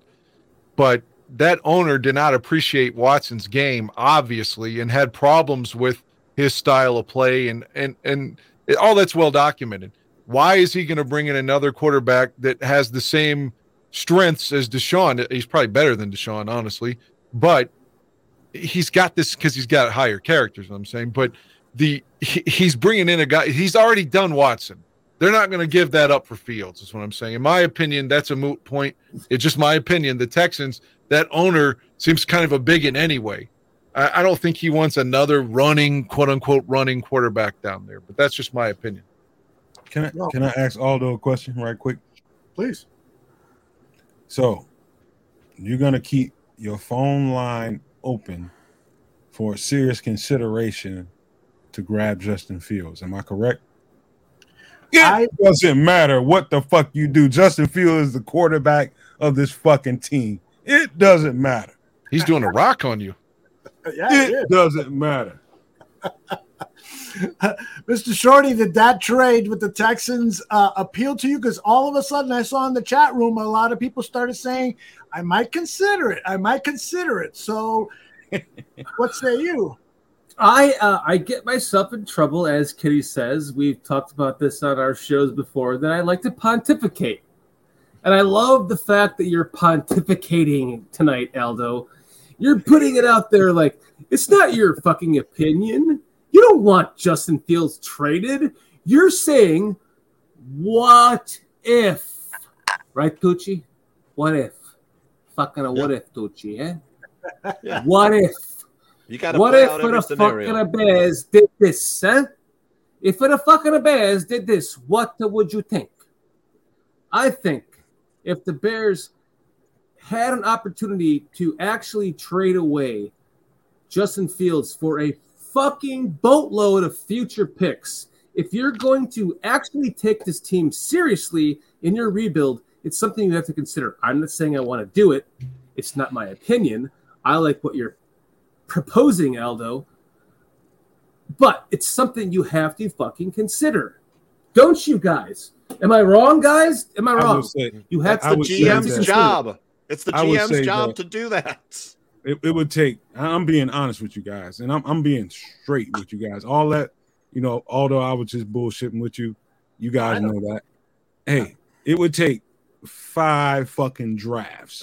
You have to give me 5 of your draft, every pick. That's how I feel about this guy, because I know he's the real shit. I know he is. And our Bears fans are fickle sometimes, and they are just like your little kids sitting up at a table expecting nuggets and macaroni and cheese, and that's what they want because you've been feeding them that shit. And it's time for the vegetables. Sometimes you gotta wait. Fiber. You gotta wait. This is his first year in a new offense. I'm telling you guys, just cool out. You got the guy that we need. I agree. I think that if you're going to give me a trade scenario with the Colts, it's more realistic than the Texans because the Watson thing. But also consider that Denver gave up so many picks for Russell Wilson. I know Russell's a little bit older, obviously, but he was a quote-unquote established quarterback and a Super Bowl champion. And that trade to this point has just blown up in their face. So that could create a GM and a sense of making him reticent to pull that deal for an unproven quarterback, a guy that did have some highlights that we all believe in, but I just don't see the Texans giving up that scenario given the Watson comparison and with the Russell Wilson trade just being so bad for Denver. Here's the problem with this with Chicago. Us fans have been longing for a quarterback for how fucking long, right? We don't even know what one looks like. We're sitting here going, we all know what Justin Fields looks like. We're trying to debate reasons why we should trade him or not. The point of that being is that we have no fucking clue what we're looking at as a quarterback because we're not fans of Green Bay or New England or any other team that has had a quarterback for a staple of years that has brought them to Super Bowls. We've never developed a quarterback. We're sitting here trying to. It's almost disgusting that we have to actually put ourselves as Bears fans in this position to go, well, what should we do with Justin Fields? Because if we come down to next year and Justin Fields has 1,025 yards rushing and 700 fucking yards passing or whatever the fuck, we're going to be going, why didn't we trade that pick, right? So now we're sitting here trying to speculate, well, how are we going to feel if we're wrong on this, right? If we fuck this up as fans trying to be correct as how we think this team should go moving forward, and we get this all wrong, well, we're going to be wrong. But the other ones that say, oh, we should have traded him, they're going to be right. And it's like, it's this cataclysm of fucking Bears fandom that we've been just stuck in. It sucks. What if we drafted Justin Fields is a fucking quarterback. Let's move forward. Period. What if we drafted Will Levis, Shorty? Well, I love his fucking quick release. I love his fucking cannon of an arm. What if Will Levis is the better quarterback of these two that we're talking about?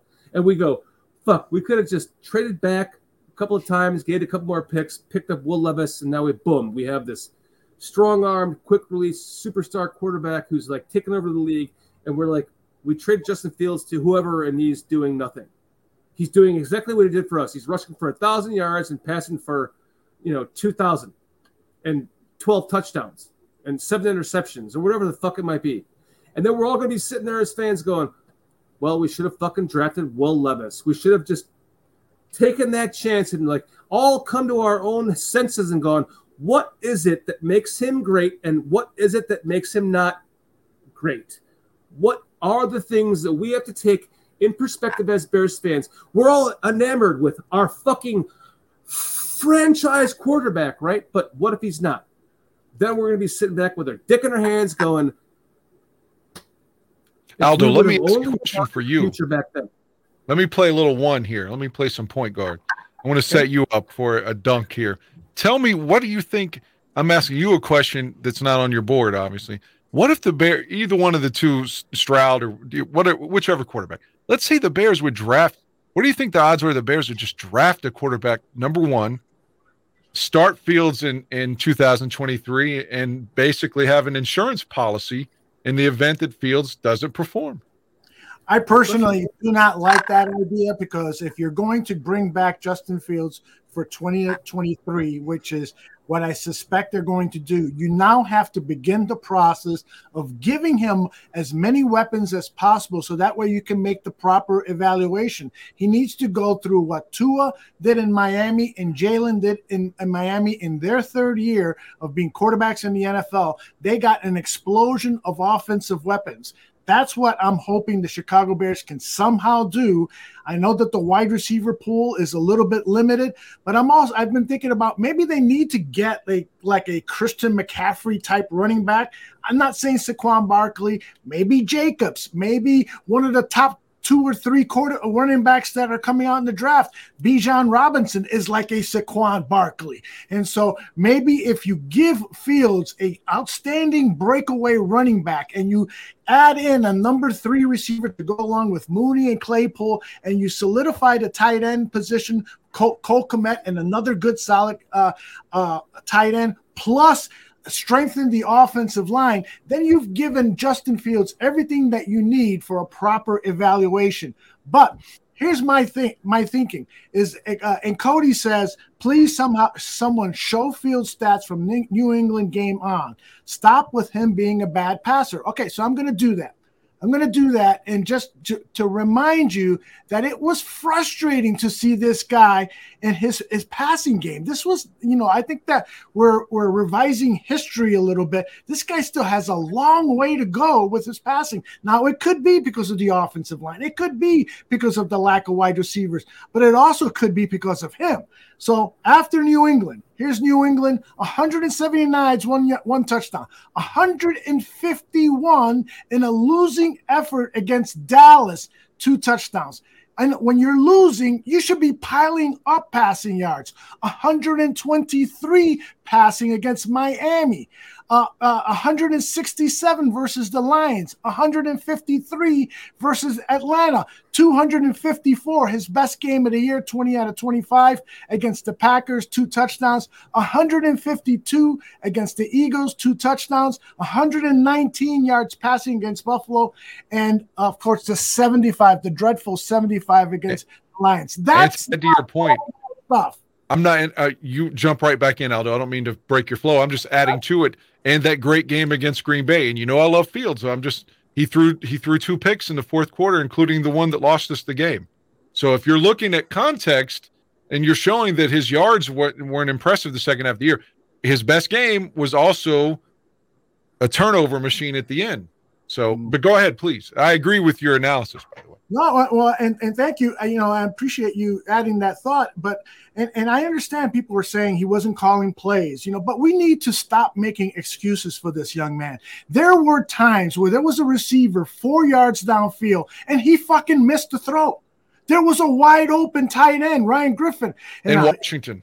In Washington, And so there are example after example that this guy is still slow in his processing, and his accuracy, particularly in short passes, needs still a lot of development work. So I'm not 100% sold that he's going to be an elite level pass thrower, a passer in this game. Now he could become. I'm not ruling it out, but I would not bet my mortgage payment on that. I just wouldn't do it. Can I get would not either. If you guys don't mind. Do you guys, and I'm serious, this is away from this whole conversation. I just wanted to ask you guys a serious question. Do you guys think I'm with you? All of you guys, Dan, Aldo, Tooch, and Shorty. Do you guys 100%. Think I'm with you? Of course. Yes. Yeah. Are you leaving? And Aldo getting out of the car at Benny's with me. And some fans come up and start whooping their ass. That'd be really fucking funny considering we have no idea what he looked like. He'd be like whooping their motherfucking ass. A camouflage face the whole time. I'm gonna tell you right now, this is where I'm gonna part with you. I'm gonna leave your ass alone. You're gonna be in that parking lot by your motherfucking self. Because you guys can't appreciate when we got something good. I know it's not all the way apparent right now. He has his flaws in his first year of a new offense. Yes, he does. Yes, he does. But this is his first year. I italicized the first year of his new offense. Give that guy a break. Give him a break. Aldo, you and I can agree. We're not shitting on him, right? We're not shitting on him. We love him. I'm gonna let you get your ass whooped, dude. I'm gonna let you get your ass. You have to be critical, though, right, Aldo? Exactly. No, it's due diligence. If he's getting these offers, and I'm not saying he's going to get any one of these offers, but if he's getting these offers, he needs to think about it. Here's another offer, Mr. Shorty. You first on this one. The Rams are going to offer. They want Justin Fields. They said Aaron Donald's retired, by the way. Who? Look on Aaron Donald's Twitter. He has himself listed as former. Oh no, that was No, he took that down though. Oh, he took it down. Back from that. Yeah.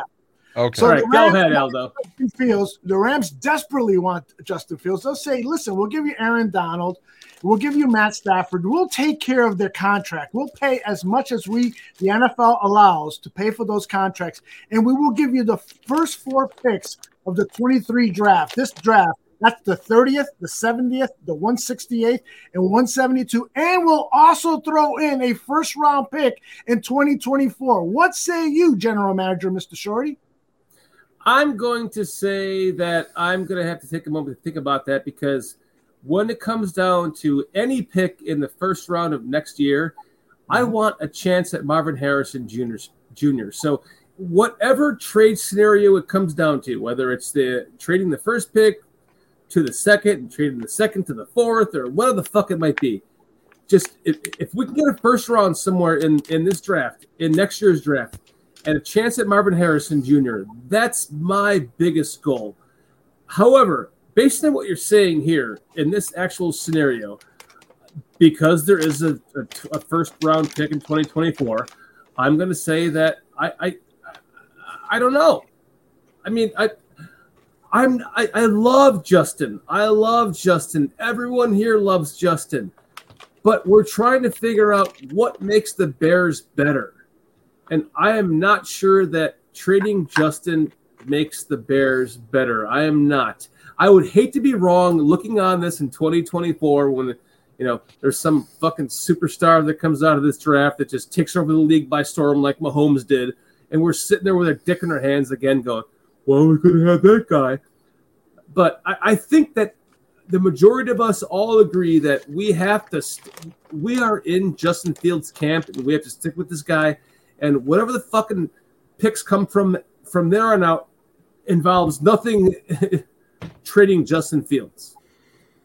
I want to shit on this one so badly. Please let me. Please sit away. Aaron Donald, again, as of yesterday, had put on his thing. He was a former defensive tackle, the Los Angeles Rams. This guy's got a toe in retirement. Even if he ends up playing next year, his heart's not in it anymore. Stafford is, look, he did what he was supposed to do. He won them a Super Bowl. His body's saying, I'm 37 years old now. other than Brady, for the most part, people start, and maybe to a degree Rodgers, but some players start to lose their abilities at that age, and I think he's at that age. And the fact that they unloaded the farm system to get Stafford again would make them reticent to make another trade like that. They need, like, you know how we felt when we traded a first-round pick for Trubisky, the 2 picks to get Fields, and when we finally got a first-round pick, you were like, oh, thank God we've got a pick this year. So the Rams fans aren't going to want to, like, just give away more first. I don't think this trade is plausible from the Rams' perspective, and the Bears definitely should not take it because Donald's close to retirement, Stafford's close to retirement. That's my opinion. The Rams are out of first-round picks too. They traded away their first-round picks for how many years? Like 3 years or something. That's what I'm saying. They have one next year. So the Rams have called back. They said, listen, guys, all right, so you don't want Stafford. He's too old. I know you want Aaron Donald because the 3-tech is so important. So here's another offer. Lose that comment, please. They're not giving up Cooper Kupp. Rams, you never know. You fucking never know. You never know. Lose that. So the Rams are going to get Justin Fields. That's who they want. They'll give you Aaron Donald and Cooper Kupp because they know they don't have the draft capital that you want, and they know that you need a wide receiver. They'll give you the first 4 picks of the 2023 draft as before and the first-round pick in 2024. They want this so bad because they are in a win-now mentality. They have been using that strategy for the last 5 years, and it's yielded 1 Super Bowl. They think that they can bounce back to Super Bowl contention by acquiring Justin Fields. So they're going to give you Cooper Kupp and more. What do you guys say now? Even their coach is close to retirement. He's talking about retirement and taking a media deal. Donald's talking retirement. Stafford's close to retirement. I think the Rams in a lot of ways are done and wouldn't offers. They're going to do what the Bears did. They're going to start from scratch and want their draft picks. Mm-hmm. But you're not responding to the deal. I don't think it's realistic. But play along. Okay. All right. I say no then. I say no. I say I hold on to number 1. So if you show me that deal on that Polaroid that Aldo put up there, I say, hey, who was that big girl way there back there in the back? Throw her in there, and you got a deal. I want that big motherfucker, that big wide motherfucker way back there. All right, so the consensus, I won't even go any further with the deals that I have. The consensus is that this is not going to happen. Oh, fucking hell no. You're not even going to consider, hey, the Rams are on the phone. Ryan Pohl says, fucking hang up on You got one from the Colts? That seems like it's possible to me because they've signed all these veteran quarterbacks, whether it be Phillip Rivers. Since they lost Andrew Luck, they took the fucker who used to be at the Eagles. It's in Washington this year. They had him. They had Matt Ryan. So I think the Colts are most likely to give us the deal that you're seeking, in my opinion. Again, I'm not seeking anything. I just want to entertain the idea. Scenario in the game, of the show. Yeah. I think the Colts trade would be most plausible, and it's hard for me to consider the trades that I feel like that aren't realistic. But I think the Colts would be willing to give up the farm. So this is the trade. Although you got a Colts graphic? That's what I'm asking him. I don't, unfortunately. Okay. But I can tell you that David Kaplan reported that the Indianapolis Colts were preparing an offer to the Chicago Bears that would include their 4th overall pick from this year's draft, the first rounder, their 2nd rounder from 2023, this draft is the number 35, and a 2024 first rounder plus either a choice on the Bears' part, Michael Pittman, the wide receiver, DeForest Buckner, the veteran defensive tackle, or even all-pro guard Quentin Nelson. So let's just say Quentin Nelson, the 2024 first-round pick, and the 1st and 2nd from this year for the number 1 overall pick. But let's just say that they want Justin Fields instead. Would you do it? Oh, fuck you. No. But I would take that for the number one for sure. But for Fields, no. But if it's just for the number one, you're getting their first at a 4, their second and their first next year, plus Quentin Nelson or Buckner. Fuck yes, we'll drop down 3 slots easily. But no Justin Fields in that trade. I agree. Nomad, have you been kidnapped? Where are you? Man, I'm gonna take a nap and wait till y'all get done. Nomad, you talk while I go take a piss. I'm out of here. I got to take one now, but I'm gonna take a nap first.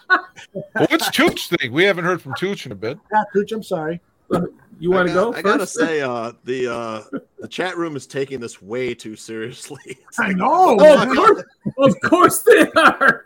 I'm gonna go take a leak. I'll be right What back. the fuck else are we gonna talk about? Virginia McCaskey's 100th birthday cake? You fucks. I know. I'm just throwing in a thought exercise here. I'm getting. Although trying to get his ass whipped when he go to Benny's next time. That's what you're trying to do. I was recognizing Benny's once, and so I suspect the next time it's going to be, oh, you're the motherfuckers talking about Justin Fields being traded. Come here, motherfucker. You know what, man? Let me take that back. Don't nobody fuck with Aldo, or you're going to have something to answer to me about. Don't nobody fuck with him. Let him go to Benny's and go on about his business. Thank you, Nomad. I appreciate you. All right. So let me ask this. Is there anyone on the Chicago Bears, Tooch, anyone on the Chicago Bears that you think is trade bait that can help acquire some more draft picks this season? Would you consider trading Cole Kmet? Me? There's nobody. There's only Justin Fields has any value. Mooney. The rest of the team, yeah, maybe Darnell Mooney has a little bit of value, or Cole Kmet has a little bit of value, but there's nobody that has really any value. Jaquan Brisker, maybe. Tooch, if you don't mind, let me jump in here.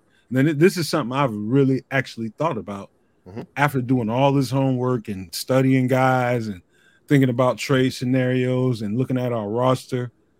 This is something you guys can cut me up all you want to, get mad at me all you want to, but this is what I would think if I had pieces on the chessboard. I'd tell you that number one, Jalen Johnson is a piece. Yeah, okay. Yep.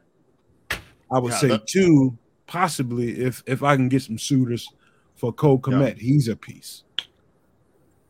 And this is one I really don't want to get rid of at all, ever, is Eddie Jackson. Why? Because he takes away the ball. What does this team covet? What does this coach covet? Taking away the ball. Eddie Jackson takes away the ball. I think he did back in 2018. Right. I think you have 2, like if we're playing spades, I think you have 2 books and a possible on the chessboard if you're playing this game in the draft scenario and trade scenario. I worry that Eddie's best days are behind him. Plus, he's coming off an injury. Again, you have to understand, and I know you do, I'm just saying, but 2019, 2020, 2021, he wasn't doing shit. I know he was playing better in 22, but now he's got more age on him. Plus, he's got another injury. If you told me the Bears could get something from Eddie, I wouldn't necessarily be opposed to moving him. I don't think there's much value there. I mean, he's got value to the team because it's one less hole to plug. But I mean, I don't know how old Eddie Jackson is. He was a rookie in 17. What did we get for Robert Quinn? In 17. So what is he? What did we get for Robert Quinn? A 4th-round pick, but Robert Quinn had just come off an 18.5 sack season. Okay, so you're not saying Eddie Jackson is not worth the equivalent? I don't think probably not, given his history and the fact he took 3 years off. Yeah, you could get a 5th or 6th round pick, I think, though. Let's think about it this way: you're gonna have a couple of teams that are out of the Super Bowl contention. It's gonna be a few teams that lose, and they're gonna be a cornerback short. They're gonna be a safety short. They're gonna be this. They're gonna be that short, and they're gonna see our team as you know, we got a couple of pieces. We have a potential lockdown cornerback. We have an emerging tight end. We have a safety that takes the fucking ball away. But does he though? That's what I'm saying. How many picks did he have last year? 2? No, not talking about last year. This year, before he got hurt, how many did he have? Well, that's what I meant. 2022. I'm calling that last year since it's over. My bad. But I think it was I just feel like he doesn't like to tackle. He's older. He's got a big contract. His best year was 2018, and when the season begins next year, that's going to be 5 years off of that. So if you're the let's just say you're the Chiefs. Let's just say they didn't beat. Oh, you're the Bills.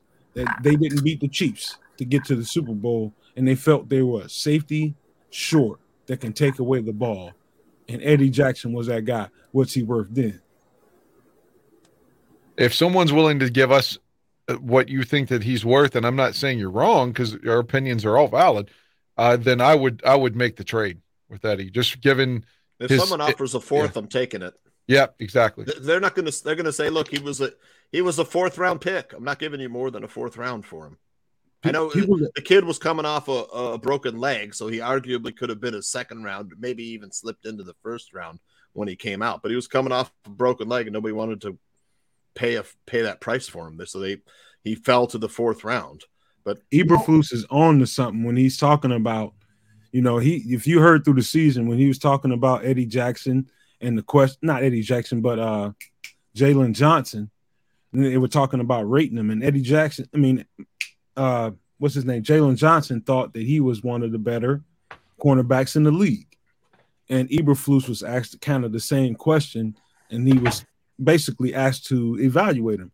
You can't be a Pro Bowl player if you're not taking the ball away. Jalen Johnson does not take the ball away. Eddie Jackson is one of those guys that takes the ball away. There's value in that when you're talking to coaches and when you're talking to GMs. When you're talking about having a team that is ready to make the next step to win a championship, you got to have guys that can take the ball away. You got to. Eddie Jackson is one of those guys. So I beg to differ. I think he's a 3 or better. I think he's a 2. I think you can get a 2 for him. I don't think you're going to get anything for Eddie Jackson because he's coming off a leg injury at his age. Now, he's still playing well. He did get 4 interceptions this past year in 8 games. That's a pretty good average, getting an interception every other game. But I don't think there's going to be any general manager who's going to trade you any draft pick from other than maybe a 6th or a 7th rounder for Eddie Jackson, just simply because he's coming off injury and he'll be 30. Right, he's going to be 30, and he's got the high contract. There's tons of safeties are not valued in this league yet. Yeah, that's going to change. But as of now, you see where safeties are always drafted. They're drafted in day 3, unless it's a transcendent type player like Jamal Adams, who was overdrafted, but he's still a dynamite player. But I just don't see Eddie Jackson being in the picture. I see Cole Kmet. I see Jalen Johnson. Even though Jalen Johnson is not creating the turnovers, Nomad, he still is a good, solid number 2 cornerback. And there's value in that in this league. And I hope the Bears don't trade. I'm sorry, man. Defensive guys think that way. So you may have a defensive guy that's pretty much running the organization. That, let's say, who's gotten bounced out of the playoffs that probably should be playing right now? What team would you say right now? Detroit Lions. There you go, Don Burr. Now that's particular right there, because I think they are missing another cornerback. I think they're missing 2 solid cornerbacks. I think for sure they have a good safety in Joseph from Illinois. For sure they need 2 lockdown cornerbacks to be competitive and be in the hunt for a Super Bowl. I think draft day Jalen Johnson is one of those guys. We were talking about Eddie Jackson, I know, but I'm just throwing that out there. You brought up Detroit. I think they're short of corners. Nomad, what do you think about Jalen Jones moving forward into this next season? Is that something we talked about him on BCP, and he had a good end of the season there. What do you think about him being someone as a cornerback for the future of the Bears, where they don't maybe necessarily have to draft someone to take up that spot because they have it in him? He's a rotational guy. Okay. Jalen Johnson, though, I would say I agree with Jalen Johnson being potentially someone you move, or Darnell Mooney, because both of them's contracts are up. You don't want them to necessarily be like David Montgomery, whom we all think is probably gone, and we're not going to get anything for him. So if you could move one of these guys before, if you're not going to re-sign them, then maybe it would behoove you to actually trade them. Well, what would you get for Montgomery if we could get something for him? I mean, he was a third-round pick. I mean, he's a free agent. He's a free That's agent. I love Montgomery, but I understand that he's a free agent. I was making the comparison, Aldo, that Jalen Johnson and Darnell Mooney are both going to be free agents after next year. Yeah. So maybe you move one of them so you get something, unlike David Montgomery, who's just going to walk. Yeah.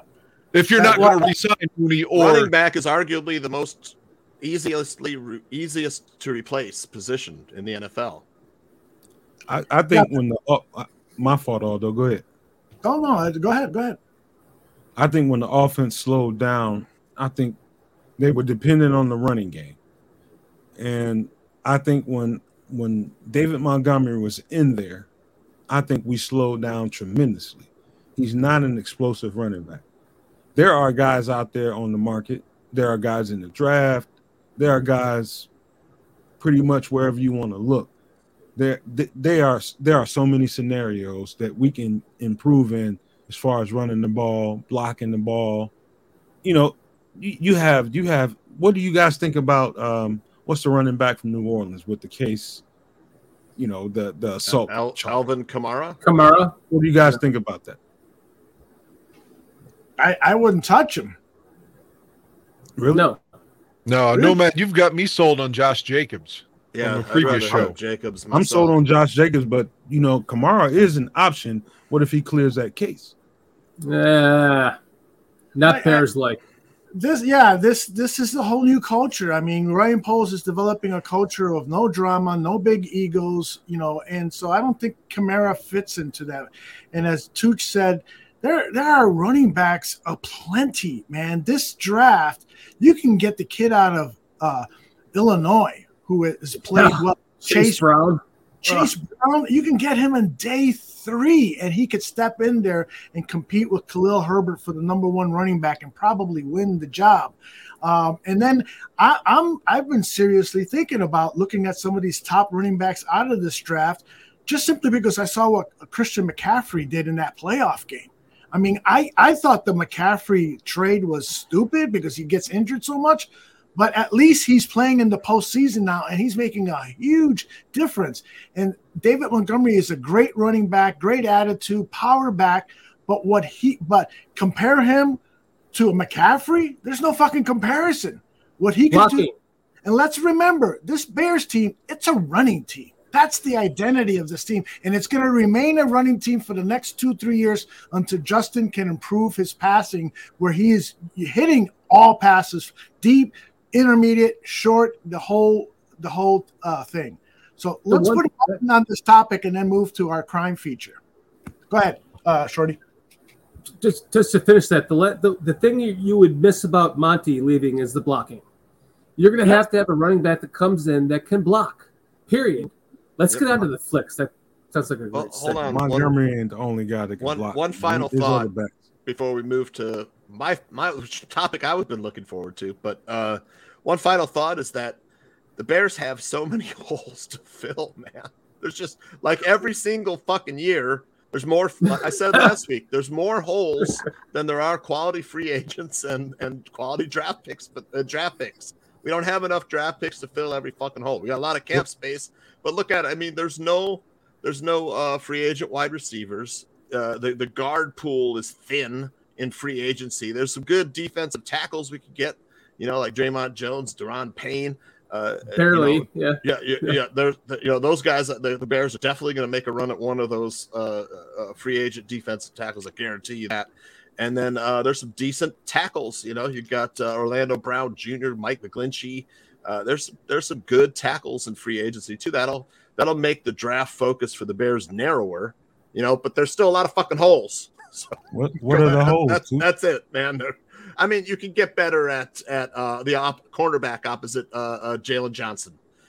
You can add a running back. You can add another wide receiver. You can add another tight end. You got to get better on the offensive line, especially at the middle, center and guard. Where the pressure's right in Justin Fields' face. And then you got to get. We need an edge rusher, man. We got no pressure. We need Greg four. Gabriel talked to, yeah, we need like a lot of four starters. four starters on the defensive line. Yeah. Greg Gabriel was talking about some guy today. I forgot. Marcus Davenport. Like, let's get Marcus. He had a half a sack for the whole fucking year.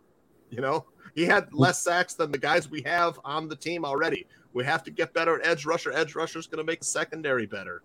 Get pressure on the quarterback. The secondary is going to look a lot better. I know Aldo wants to switch the topics, and really quick, there's a way to go about touching those holes. There are teams that are in transition. Tampa is going to be one of them. New Orleans is going to shed a whole bunch of guys. The Titans are going to shed guys. There's teams that run our system, especially on defense. That's a good point, though. Guys, because of salary cap issues, and that was I got a whole page dedicated to that, but we won't do that today. But there are ways to do that you don't have to get crazy in spending your money. You can get quality guys that can play in your rotation. Like dump off some teams that are switching to different defenses. It begs two questions, though. It's a whole show, I'm telling you. Begs two questions, two big questions. Are the Bears really in that game? Because it seems to me, like Aldo said, they want younger players, these 24, 25 to 27-year-old guys that will form a nucleus. And also, are other teams, like Nomad said, and I tend to agree with Nomad, because are other teams going to see the Bears example, the Lions example about tanking to get, and build through the draft, like with high draft picks? So, I mean, you make a good point. I can't disagree with it. Good stuff, gentlemen. I'm glad we had football topic. One more football thing, real quickly, please. Sure. Watching Minnesota get defeated, which I loved, by the way.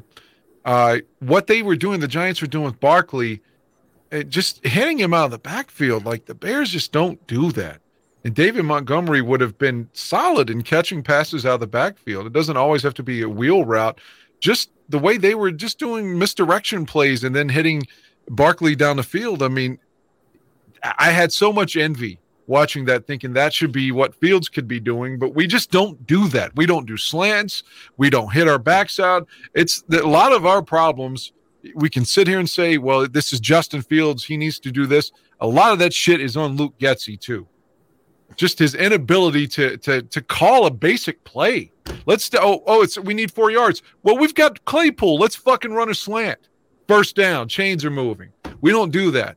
Other teams slant us to death and have been for 30 years. We can't run a fucking slant. I don't understand it. Good stuff, man. Good stuff. And yeah, I Akeem Hicks last night, it brought almost a tear to my eyes seeing him out on the football field. He's one of those guys that, to me, he's one of my all-time favorite Chicago Bears players. All right, let's devote the last 30 minutes of the show to something that, as Tooch said earlier, he's been really looking forward to this discussion. Let's set it up with this video. Crime movies. America loves them, and no one makes them better than Americans. Want to get Capone? Here's how you get him. Mob movies like The Untouchables. He sends one of yours to the hospital. You send one of his to the morgue. Drug lord flicks like Scarface. Say hello to my little friend! Prison films like The Shawshank Redemption. That's it. You fight better than me. And heist films like Point Break. Hello, ladies and gentlemen. We are the ex-presidents. Which are your favorites? An old classic? A new masterpiece? An obscure gem? You show us yours, we'll show you ours. Bare your soul. All right, fellas, let us bare our souls with some of our favorite crime movies. Movies that remind us of our youth when we used to rob banks and be a part of the mob. Tooch, you're first. Man, I mean, it's hard to pick one because there's so many. If I were to I could give you like 5 just off the top of my head. I would start with like The Departed for me for Casino. You got to start with anything Martin Scorsese, because I don't think there's many directors that do it better than him. Well, let me ask you too. It's right off the top. Yeah. You like Casino better or Goodfellas better? I like Casino a little bit better. I like Casino better. I think it's a little Me too. rawer and it's less. I like Casino better. It's Me too. The characters were more evil, I guess. Goodfellas, you kind of sided with them. Like the Casino players were morally reprehensible. And Sharon Stone had love such the a good character role. study. Yeah, it was great. No, I'll go last again if you don't mind. Yeah, Okay. and then Heat is also a great movie. With you finally got to see Martin Scorsese and Al Pacino together, in the same movie. It had a great cast, and then I think as far as like shock value, To Live and Die in L.A., which is by the same director, did French Connection, where I'm talking about the gym locker room scene where William L. Peterson, who plays Chase, meets his fate. I don't want to give it away because we haven't seen the movie, but after that scene, you're like, what the fuck? Who do I follow? But yeah, that really stuck with me for quite a long time. But those definitely. There's so many, but I got to tell you, if it were a TV show, I had to recommend something that's out right now on Netflix called Kaleidoscope. If you haven't seen it, man, crime movie. It's got everything, man. It's got one of the best actors. One of the best that's working today, Giancarlo Esposito. I don't know if you know who this guy is, but he's the star of this, and you can watch the episodes in any order. It's like a puzzle piece. It shows the heist from 8 different angles, 8 different parts of the story. It doesn't matter where you watch it; you'll get to the same point. And every viewer who starts at a different place has a different viewing experience. It's each of the 8 episodes are labeled with a color, like green, yellow, orange, all the colors of a kaleidoscope. But if you look on Twitter, you'll see people recommending like their personal favorite order to watch the show in. But really brilliant, well directed. One of the directors is Robert Townsend. Don't know if you know who he is, but he was in the Hollywood Shuffle and he was Meteor Man. Aldo, yeah, That's right. That's right. Robert Townsend had good stand-up back in the day. It was he took a few of the episodes, and this one it's basically a lot of these in the style of like a Tarantino, Pulp Fiction, Reservoir Dogs, all that stuff, and it's made in Hollywood. You're not getting like Money Heist where it's like Spanish, which I also enjoyed as well, or any kind of like bad dubbed foreign series on Netflix. I gotta tell you, check it out. You're gonna enjoy it. Dan Aguirre, let's go to you next because I know you are only with us for another 15 minutes or so. Well, there's the obvious ones, like he said, Casino and Goodfellas. You think The Godfather, But I'll give you 2. One I've talked about on the air a couple of times, but in case someone hasn't listened, I'll give you 3. One I want to elaborate on because everyone's seen. Pulp Fiction, obvious pick, I think.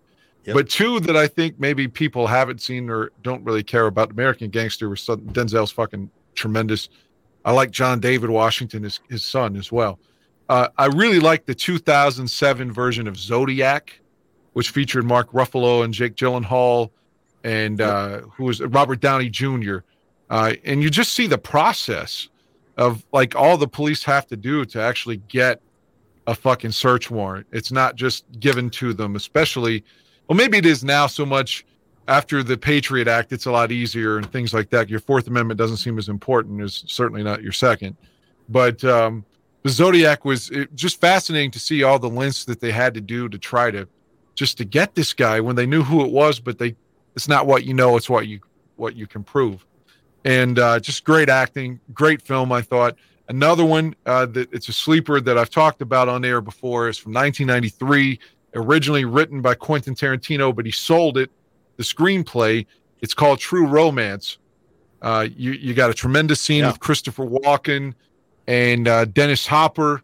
You've got James Gandolfini and Patricia Arquette have like 10 minutes of screen time in one scene that's maybe the most intensity, just intense scene that it's intense as hell watching that fucking scene, especially the unrated version. And if people don't know, Gandolfini's role in this, David Chase saw it, and he had already cast Tony Soprano as the guy that played Artie, the cook which is hard to believe. Like the guy that played, Tony's like friend from childhood on The Sopranos, as Tony, but he remembered, you know what, that guy from True Romance, I want to take a look at him. So True Romance gave us Tony Soprano. You got Christian Slater, you got Brad Pitt, even Samuel L. Jackson in a small role, Val Kilmer. I mean, let's see who else is in it. God, help me out here. Anybody that's seen it. Michael Rappaport is in it. It's just a fucking incredible cast. And he played Oswald in JFK. Help me out. Gary Oldman. Gary Oldman. It's such a great fucking movie. And again, if you don't know what it is, long story short, Christian Slater falls in love with the girl. His boss got him a call girl for his birthday because he never gets laid. 3,000 Miles of Graceland is a good film as well.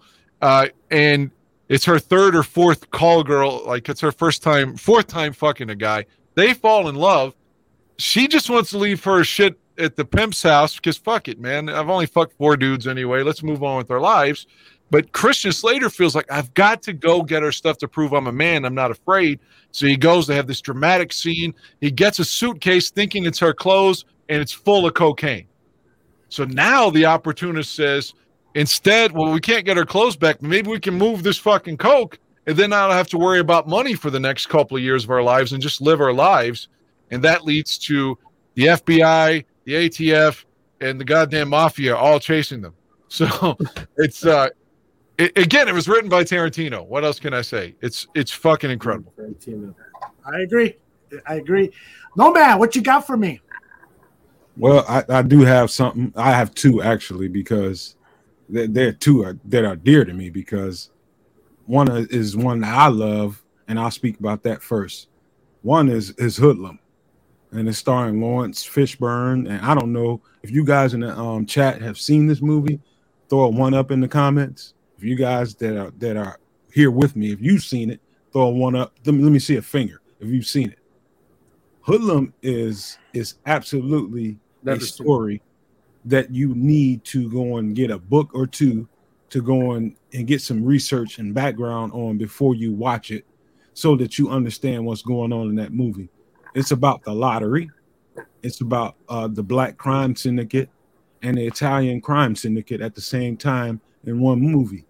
Where the lottery came from is a hell of a story. It's about basically in the Depression era in the 20s, when black people didn't have shit, and basically they came up with a solution to try to help feed people and then enrich themselves at the same time, which was called Harlem Pennies. This was Harlem, New York, and they were basically what you see at the lottery today, what you spend your money on today for the lottery. That started somewhere, and it was a time when you can win 10 cents in the lottery in one of those drawings. You can get a number right, and you can get 10 cents. That will feed your family for days. You can get bread, you can get vegetables, potatoes, carrots, and all that kind of stuff, and a cheap piece of meat that can feed your family for days. And this is just what people resorted to in those times. You know, black people and Latino people didn't have very many choices other than what was scraped off the table and what was given to them. It was behind slavery. It was a hell of a time, and that era right there is a precious read. If you can find books and movies to get yourself up on that era, it's fascinating. Great actors, great screenplay, everything about it was excellent. And to this day, I still look at this movie. Now, my favorite movie is my grandpa's favorite movie. And I used to get my ass whooped all the time. He used to let me watch this motherfucker. In the middle of the night, I come downstairs in the middle of the night. I lived with my grandparents until I was 11 years old. And this might sound crazy to you all, but they had 10 kids between them. And 8 of them stayed in the house when I stayed there with them. I was the smallest dude there.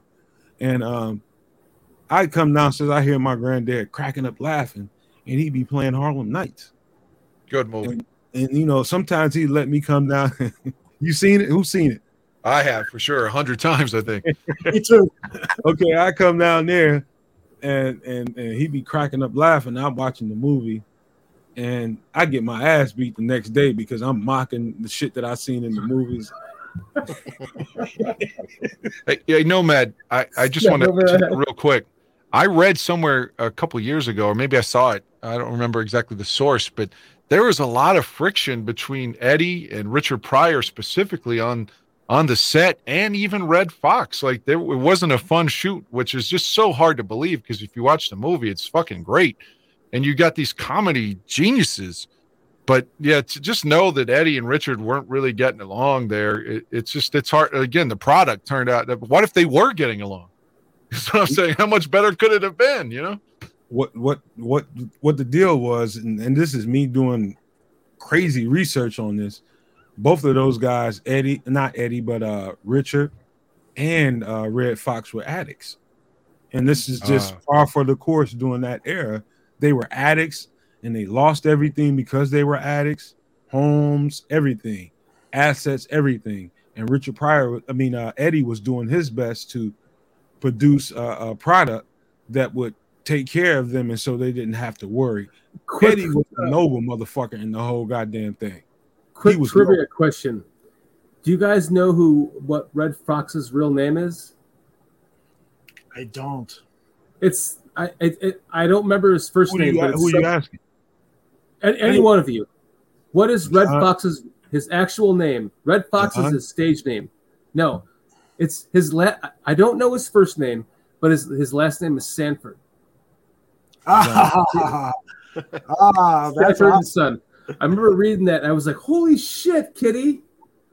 Hun, I said. The thing I always thought about with Sanford and Son is like I always thought when Lamont leaves and they bring that random white dude in with the big beard, like who the fuck was he?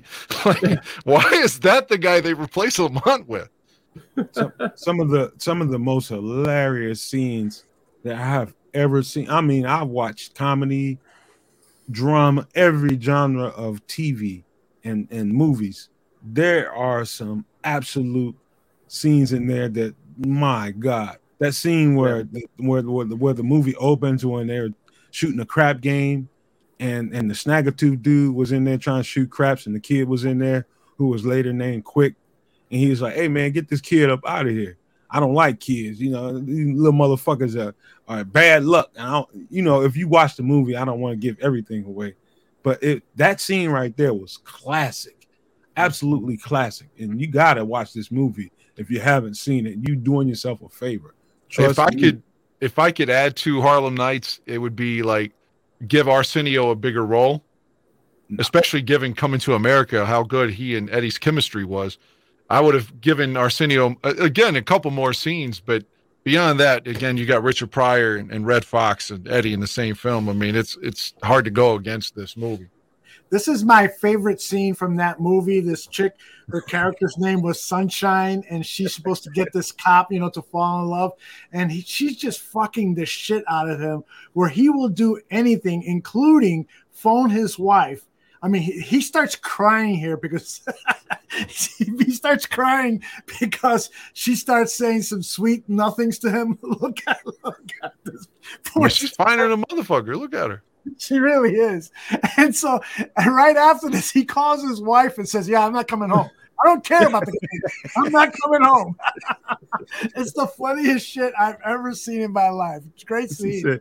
She said, hey, honey, I ain't coming home. She was like, "What? I ain't coming home. This is the best shit I ever had in my life, and I'm never coming home." Oh man, Jade was a good movie, even though I don't really like David Caruso, but that Jade was a good film. Very good film. Mr. Shorty, what do you got for us? Well, I'm gonna have to. It's kind of hard for me because you're talking about a crime movie. A crime movie could be anything in my world. My wife, Kitty, works she's worked in the film industry for 20 plus years.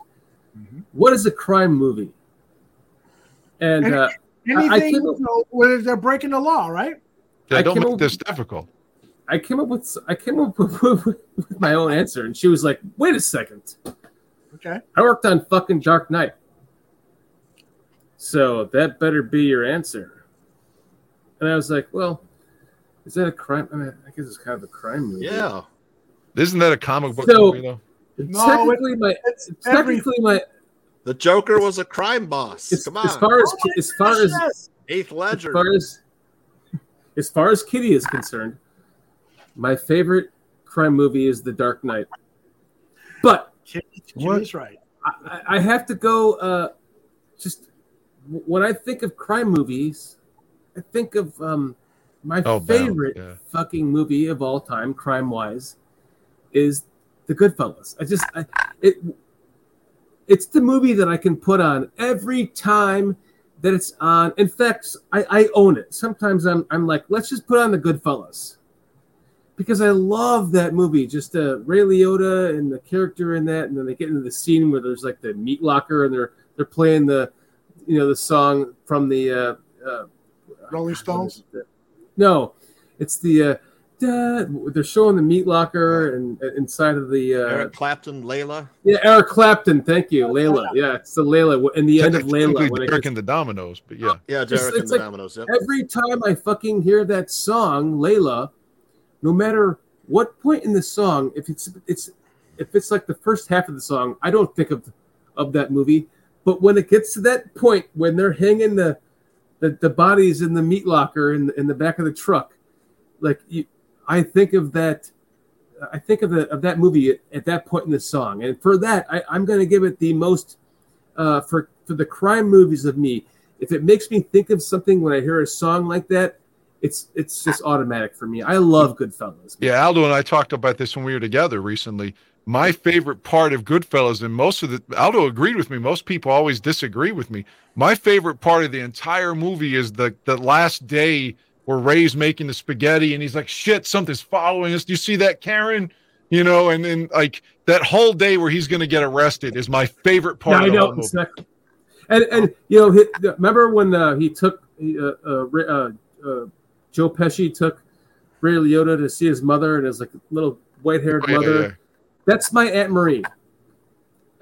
Every time I fucking that was see Martin that movie, Scorsese's real mom there in that scene. But that is my Aunt Marie, like my Italian Aunt Marie, the white hair.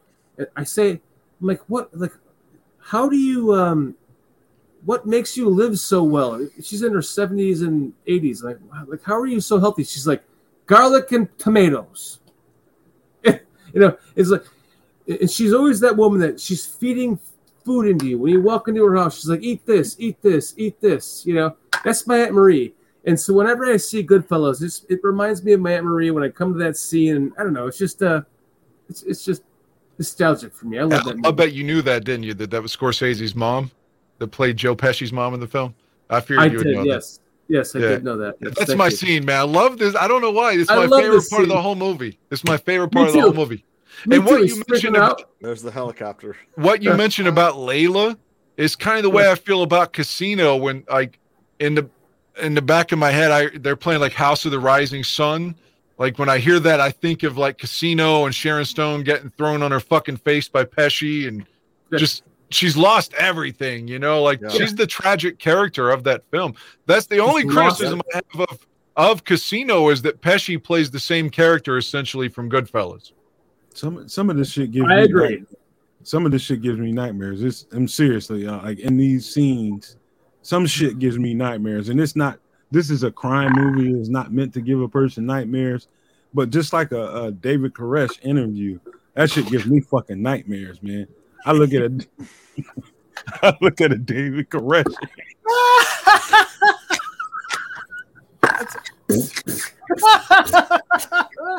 That shit freaks me the fuck out, man. I gotta go before I go. If I could just throw. I don't have long hair. I don't have long hair. Come on, David Koresh has fucking long hair. I'm sure you all will agree. I like The Irishman that had Pacino and De Niro and Pesci in it again from a couple of years ago.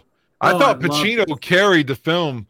I just hated seeing him die the way, I get maybe that's what really happened. That's what the story is, that's allegedly how Hoffa died, was from his own friend. And that's why we never found him, right? Isn't that was based on a book? Hey, look at Zach Sullivan. He said Kool-Aid time.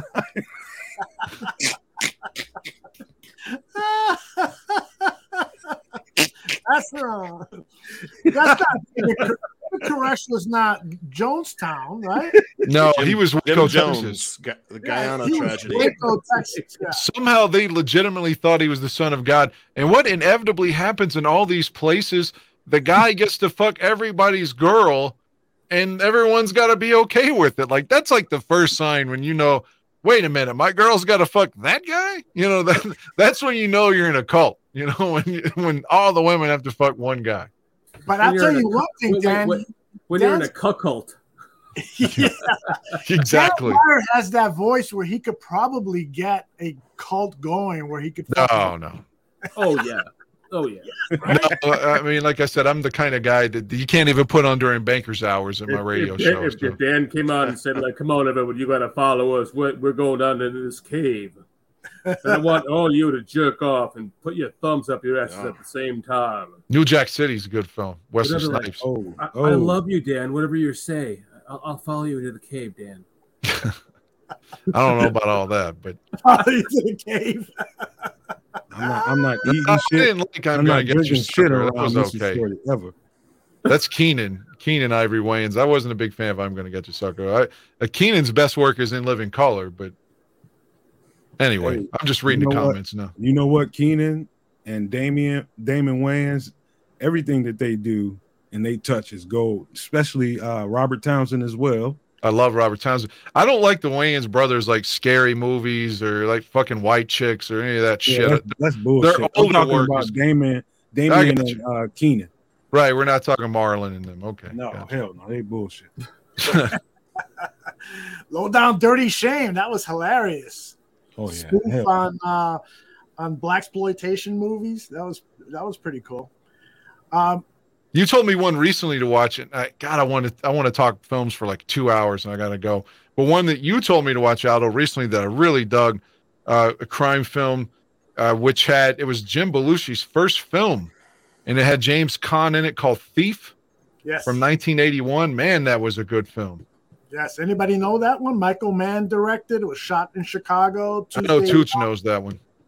Tooch has to know that one. He was probably an extra in that one too. No, that was a little before me. I'm surprised you didn't say Natural Born Killers, Tooch. You were in that. Yeah, what a great film. Great film. Yeah. It's a sensational. There's so many. I mean, you look at all the great directors, Oliver Stone, Martin Scorsese, De Palma. They all did, classic crime movies. Yep. Anybody disagree with me when I say Quentin Tarantino is a weird motherfucker? I love Quentin Tarantino. I love Quentin Tarantino. And I love his movies. I love his screenplays. I love the direction. I love everything about it. But that motherfucker in every fucking movie, he's got in prominent feature somebody's fucking feet, some girl's feet. Hey, Kitty, let me ask you a Anybody else serious notice question. that? What does Quentin Tarantino use in all of his films? He's got a foot fetish. Yeah, he has a foot fetish. Let me ask Nomad a serious question for real, and I gotta go. But I'm really, really interested in Nomad's opinion on this. Please, how do you feel, Nomad, as a gentleman that happens to be African American? Because Spike Lee took so much umbrage with this, that Tarantino's films feature the N-word prominently throughout, and he is a guy that is a white man. Let's keep it real. So how do you feel like Spike Lee basically right from the jump on Reservoir Dogs and Pulp Fiction was calling him prejudiced? So I'm just curious how would you react to that? As anybody like me that watches the screenplay and watches the cinema and the film, you see that it's in context. You see that it's in context. But then you fall back and you listen to people's criticisms about it. Does he go overboard with insisting that this word be used this many times? I can understand each argument with the context of the screenplay and the movie that comes out that we get to see. There's just probably a lot more on the cutting room floor with the way he produces a movie. Do I have a problem with it? I didn't even pay attention to it until I heard people complaining about it, to be honest with you. And then I started taking a little umbrage about it, but it wasn't to the point to where I was going to stop watching his movies or have a protest against his movies. I think they did it the right way by bringing it to his attention. Say, hey, man, look, just because you're a white guy that has a whole lot of connections with black people, powerful people, don't mean you get the absolute right to use the N-word as much as you want. Dude, keep that shit in check. I think that was the right thing to do. Let me add to that real quickly that Samuel L. Jackson was quoted as saying, and I'm reading this, an actual quote from an interview on Rolling Stone. Samuel L. Jackson says, "I get tired of defending Quentin because of that, because I think he has a right to write what he writes. I don't censor him. I never said to him, you can't say the N-word that many times. There have been times where I said it more times than he wrote it, and he kind of looks at me and I go, that's the rhythm of the sentence. If you're going to say it there, I got to say it here." And he'll go, okay, fine. So Samuel L. Jackson, who has said it probably more times than any of the actors in the Tarantino acting pool, is cool with it. And I think that there's just a feud going on between Spike Lee and Quentin Tarantino. They don't like each other, and that's part of what precipitated that controversy. Well, although I do believe that even Quentin Tarantino, as good as his movies are, as well as they are produced, well as they are written, Spike Lee is the same in his genre and how he does his thing. Everybody needs to have a check. Say, hey man, hey, look, you need to be aware of what you're doing here. And that's a bit much, dude. Even if Samuel L. Jackson is okay with it, cool. You probably giving him however much money. Of course he's going to be all right with that. But the rest of us are saying, hey man, don't keep just using that as a linchpin to your movies. Hold on. By the way, Dan Aguirre has to leave, so let's say goodbye to him. Dan, go save some lives, brother. I think he left. He left. Can I add a couple like obscure, maybe not totally obscure, but before they started becoming the famous directing duo that they are today, the Coen brothers made a couple early crime films one was called Blood Simple, the other was called Fargo. I got to add those ones to the list. If you haven't seen Blood Simple, man, it is fucking raw. Great. It's killer. It's so good, man. And then David Lynch, of course, made a couple of classics as well, Blue Velvet and Wild at Heart. So I know Dan Aguirre's a big fan of those David Lynch movies, Twin Peaks and all that stuff. I just want to make sure everybody understand. I am Nomad L. Jackson. I'm the king. I'm the king of motherfucker. I mean, if I could just interject, my wife, Kitty, like she has 25 plus years of experience working with these actors and working on these productions and working with people who have worked with all sorts of people and making friends. You know, Aldo, you make friends all over the course of your production business, and you know inside stories. As a husband of Kitty, I know those too. And I can tell you this much, that Tarantino gives all of his actors the freedom to do what they want. So if they want to use that N-word as much as they want to use, they're allowed to use it. Samuel L. Jackson uses it all the time. He's got to have the record. He's got to be a black motherfucker that does it. Does he have a record? He's got to have the record. If he doesn't, ain't nobody getting no fucking license to. Not anybody. Listen, anybody that don't look like me don't got a fucking license to use the N-word as much as they want to. I'm just I know, but he's giving them he gives them the freedom to use it if they want, and if they are of that genre or that color to use it, and they want to use it that freely, they can. Those are the things that I've learned from just the basic behind the scenes listening to shit from my wife that works in this industry. Have you guys seen Blood Simple? It's kind of obscure, but man, it's a killer movie. Yeah, highly recommend. Wait, have you guys seen? There's a new movie out called The Menu. Yeah, that's on it's next. My brother called me. He's like, "Gotta watch The Menu." What is it? The Menu. That's HBO Max. It's on. Oh, it is. I just got it. Dude, it is awesome. What is it about? Well, it's about I can't even tell you. I'll give it away. It's about a chef that let me try to summarize. A chef a super chef that the world renowned, everyone knows, and they go to his place on an island to have a very exclusive meal, and this one is very exclusive, and it kind of explains the whole premises of being a chef. It's the kind of movie that has you thinking for days. I woke up the next day, I dreamt about it, and then I woke up the next day thinking about it all day long, and I said to Kitty, I was like, that was really fucking powerful because of this and this and this. I don't want to give any of it away, but please go watch The Chef. Wow. It puts you into the perspective of, wow, if you devoted your life to something and everyone kept shitting on it, no matter what. Yeah, I heard it's really good. Tried to perfect it. And then somebody went, oh, the emotion wasn't perfect. It's a great movie. That's all I'll say. Go watch it. I'm telling you, the people who are quoting Quentin Tarantino in here, Kaleidoscope is like a Quentin Tarantino TV series without the pop culture references, without the I'm smarter than you portions of dialogue that probably didn't need to be in the screenplay, but it's that same kind of style. It's got a great soundtrack. It's got some really excellent actors and actresses in it. What about Django? Django's Nomad? great too. Django? Yeah. Nomad?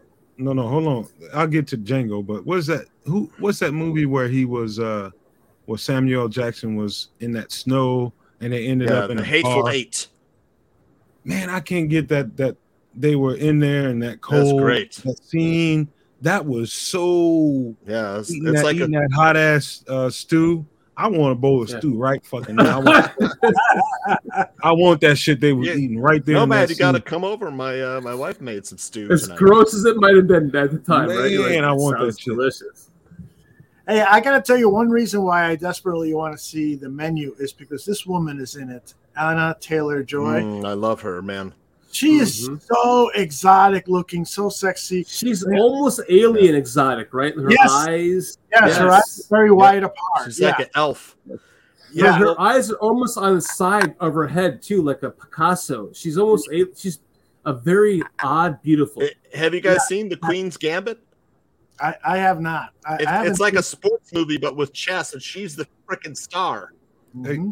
She decided she's going to become a world champion chess player. If you got to see it, put that picture up again. You want to see this picture again? There it is. She looked like her ass looked like her back. I bet she ain't got no ass to be found. I mean, that motherfucker is she's scrawny. No, she is skinny. But her ass is party. She is a little curvy. She's Hispanic, so she's got some curves with her. I can't imagine that. She is. No man wants that. He wants that fucking big old thick ass trunk on her. I just don't want to be fucking. I just don't want to be fucking drywall. That's all. That shit look flat than a motherfucker, man. I need something to bounce off of. That shit ain't gonna work. That look like she got 2 bars of soap in her back pocket or something. Omar Barrios took my advice and changed the spelling on his name. I am glad to see that. By the way, if you are interested in big butts, call 1-800-BIG. Baby got back. I like big butts and I cannot lie. You ever seen a girl in a tight ass pair of jeans and it looked like she just got 2 bars of soap, ivory soap in her back pocket? Just look like, what is that little shit, man? What the fuck I'm supposed to do with that? She hollering. She trying to get at me and shit. I'm like, what I'm gonna do with that, man? That's those are those fucking 90s Guess jeans that they're wearing again now, man. Those fucking 90s Guess jeans that came up to their hips. Yeah, they're coming back, man. Hey, my grandmother used to wear Calvin Kleins.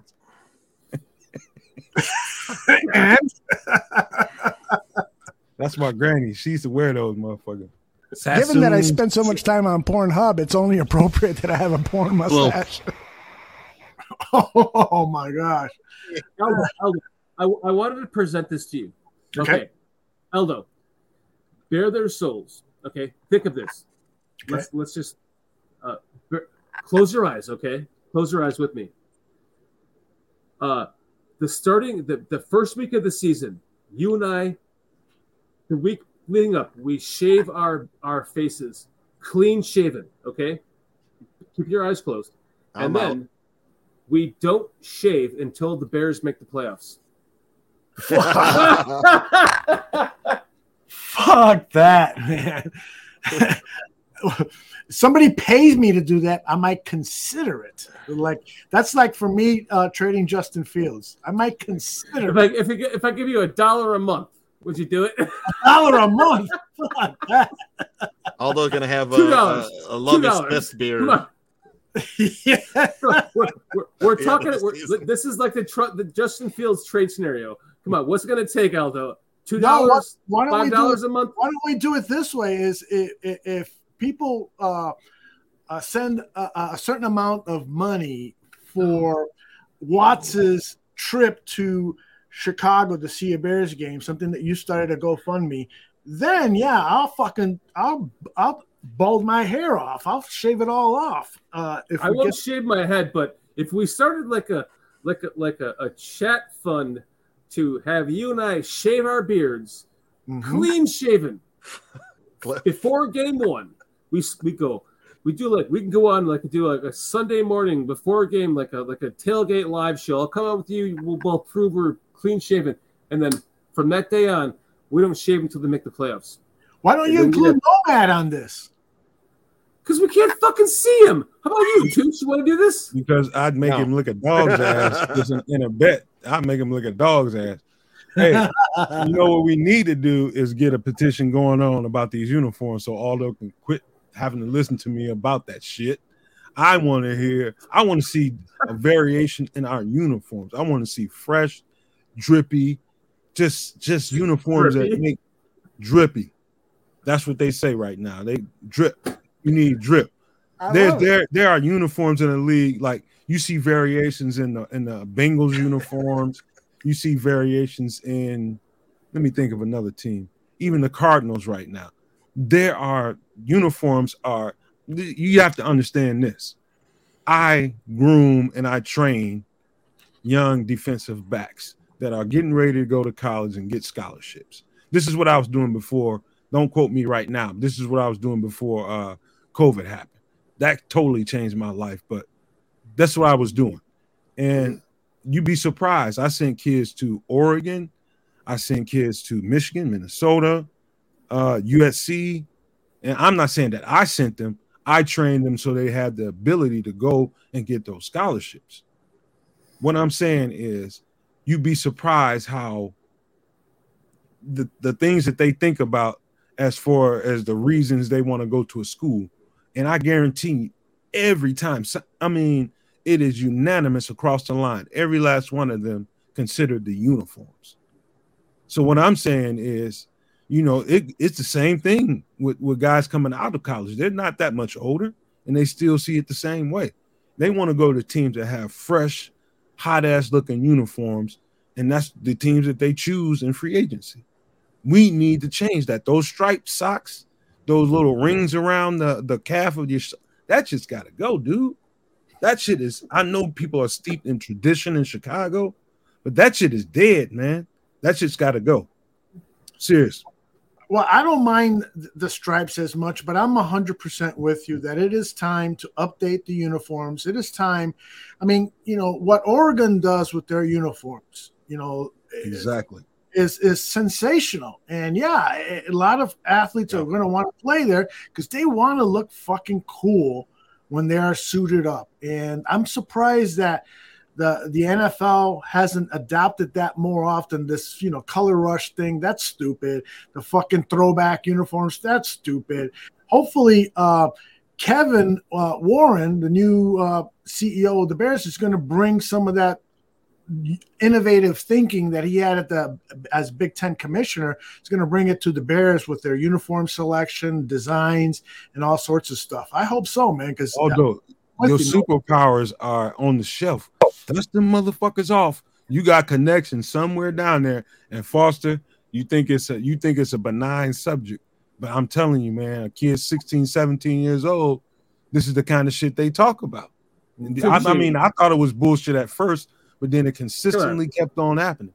Aldo's got more power than he thinks. You got a connection down there that makes that shit happen. Come on, Tuccini. You disagree with me or with them, right? I hate You're on my side. What? Do you like the Bears uniforms? You want them to change? I'm kind of like I kind of want to. I would like to see them take a page out of the Ducks book. Yeah. Oh, so I'm alone here? I don't know. No, you're just typing out a text, a hit, yeah, get that motherfucker. He still owes me 20 grand cash. Oh, what uniforms? I'm on Nomad side. I'm gonna tell you what.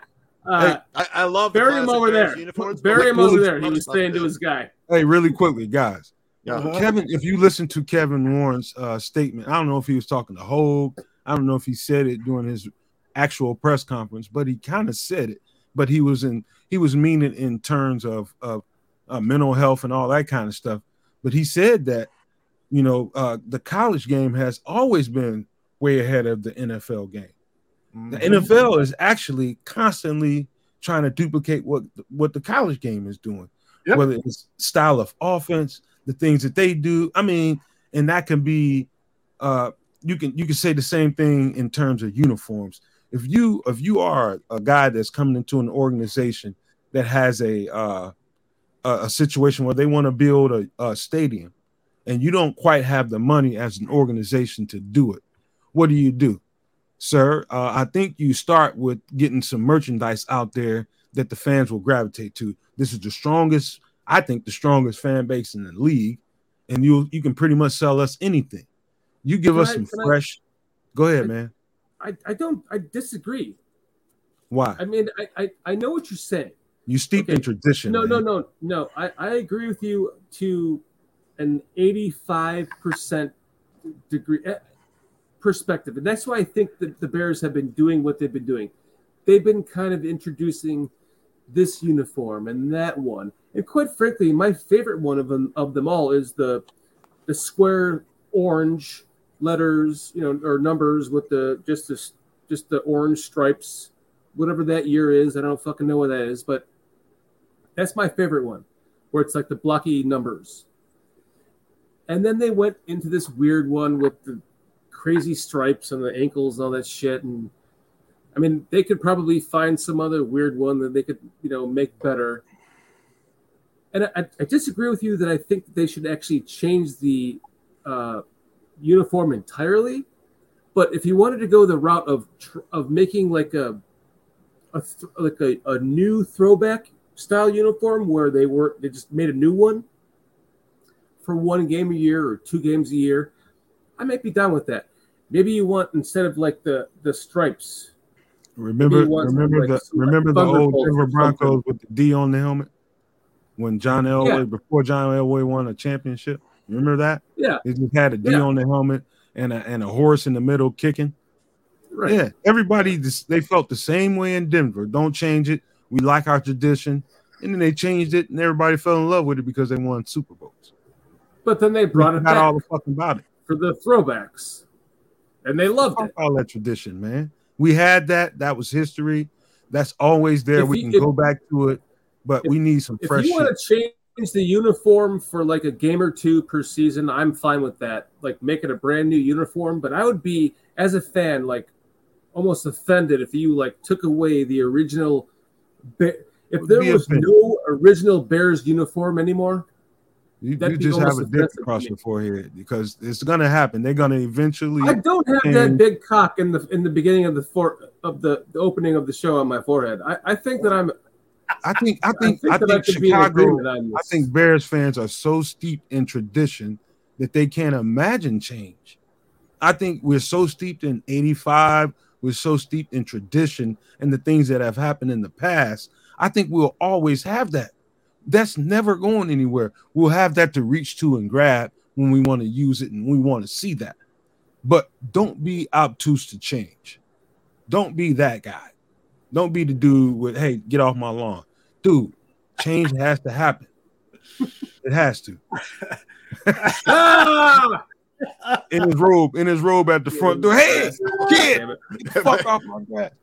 There You you can go. always get him to take off the glasses.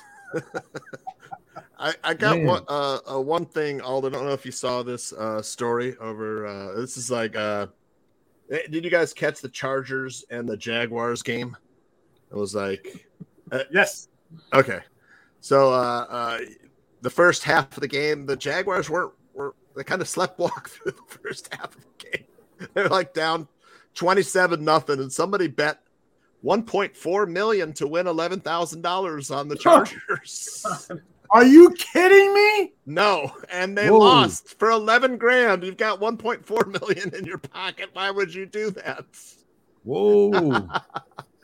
Holy motherfucker. That's like the worst bet ever. The unluckiest gambler ever. All rolled into one, Aldo. Fuck. God damn. See, now I am happy this motherfucker lost his bet. Because if he can get $1.4 million to win 11,000, and he's probably complaining about having to pay taxes, if he can bet that much, I'm glad that he lost that fucking money. What an idiot. What's He 11,000 did for a to tax guy that's write-off. Yeah, He's got to what's be worth 11,000? 1.4 billion to be able to No do shit. that. Exactly. No shit. Yep. Good one, man. Anyways, that flashed job, up there, Coach. and then Good job, Coach. you know, my wife came home finally from, so I've got help with the toddlers now. Yeah, I drove to Omaha to pick her up. I dropped in on our old friend Aldo.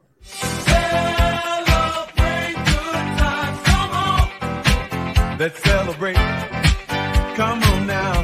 Celebrate good times. Come on. Let's celebrate. I love it. I dropped in on Aaron. We had dinner. Love it. I gotta tell you, like, I love that song. It's one of my favorite songs. I think if I die and I make it into heaven, I want that song to play when I walk past the pearly gates, because then I know I've made it. You know. So Well, if the celebration devil is could be playing, it. Could be the devil playing, and then you're on your way downstairs. that would be a celebration. But yeah, it could be a cruel joke, although. I know that. I know where I'm fucking going. Tuccini. You know, Kitty has gone through. Kitty and myself have gone through the same thing that you and your wife have gone through, and we both. Man, put your glasses on, man. Fuck you! I'm keeping my glasses up. What you doing, man? Fuck your glasses are coming off now. There's no more glasses jokes over here. Okay. What you doing, man? Look this fucking guy now. Look. How did we ever hire that guy? Look man? This motherfucker using eyebrow pencils and shit. No, I actually used a. What you doing, man? A fucking black dry erase marker to draw in my eyebrows. Fill it in a little more. Fill it in a little more. Let's see you do that.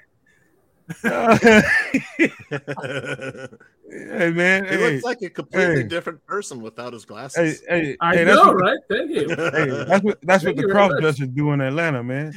Fuck these glasses. I keep getting made fun of.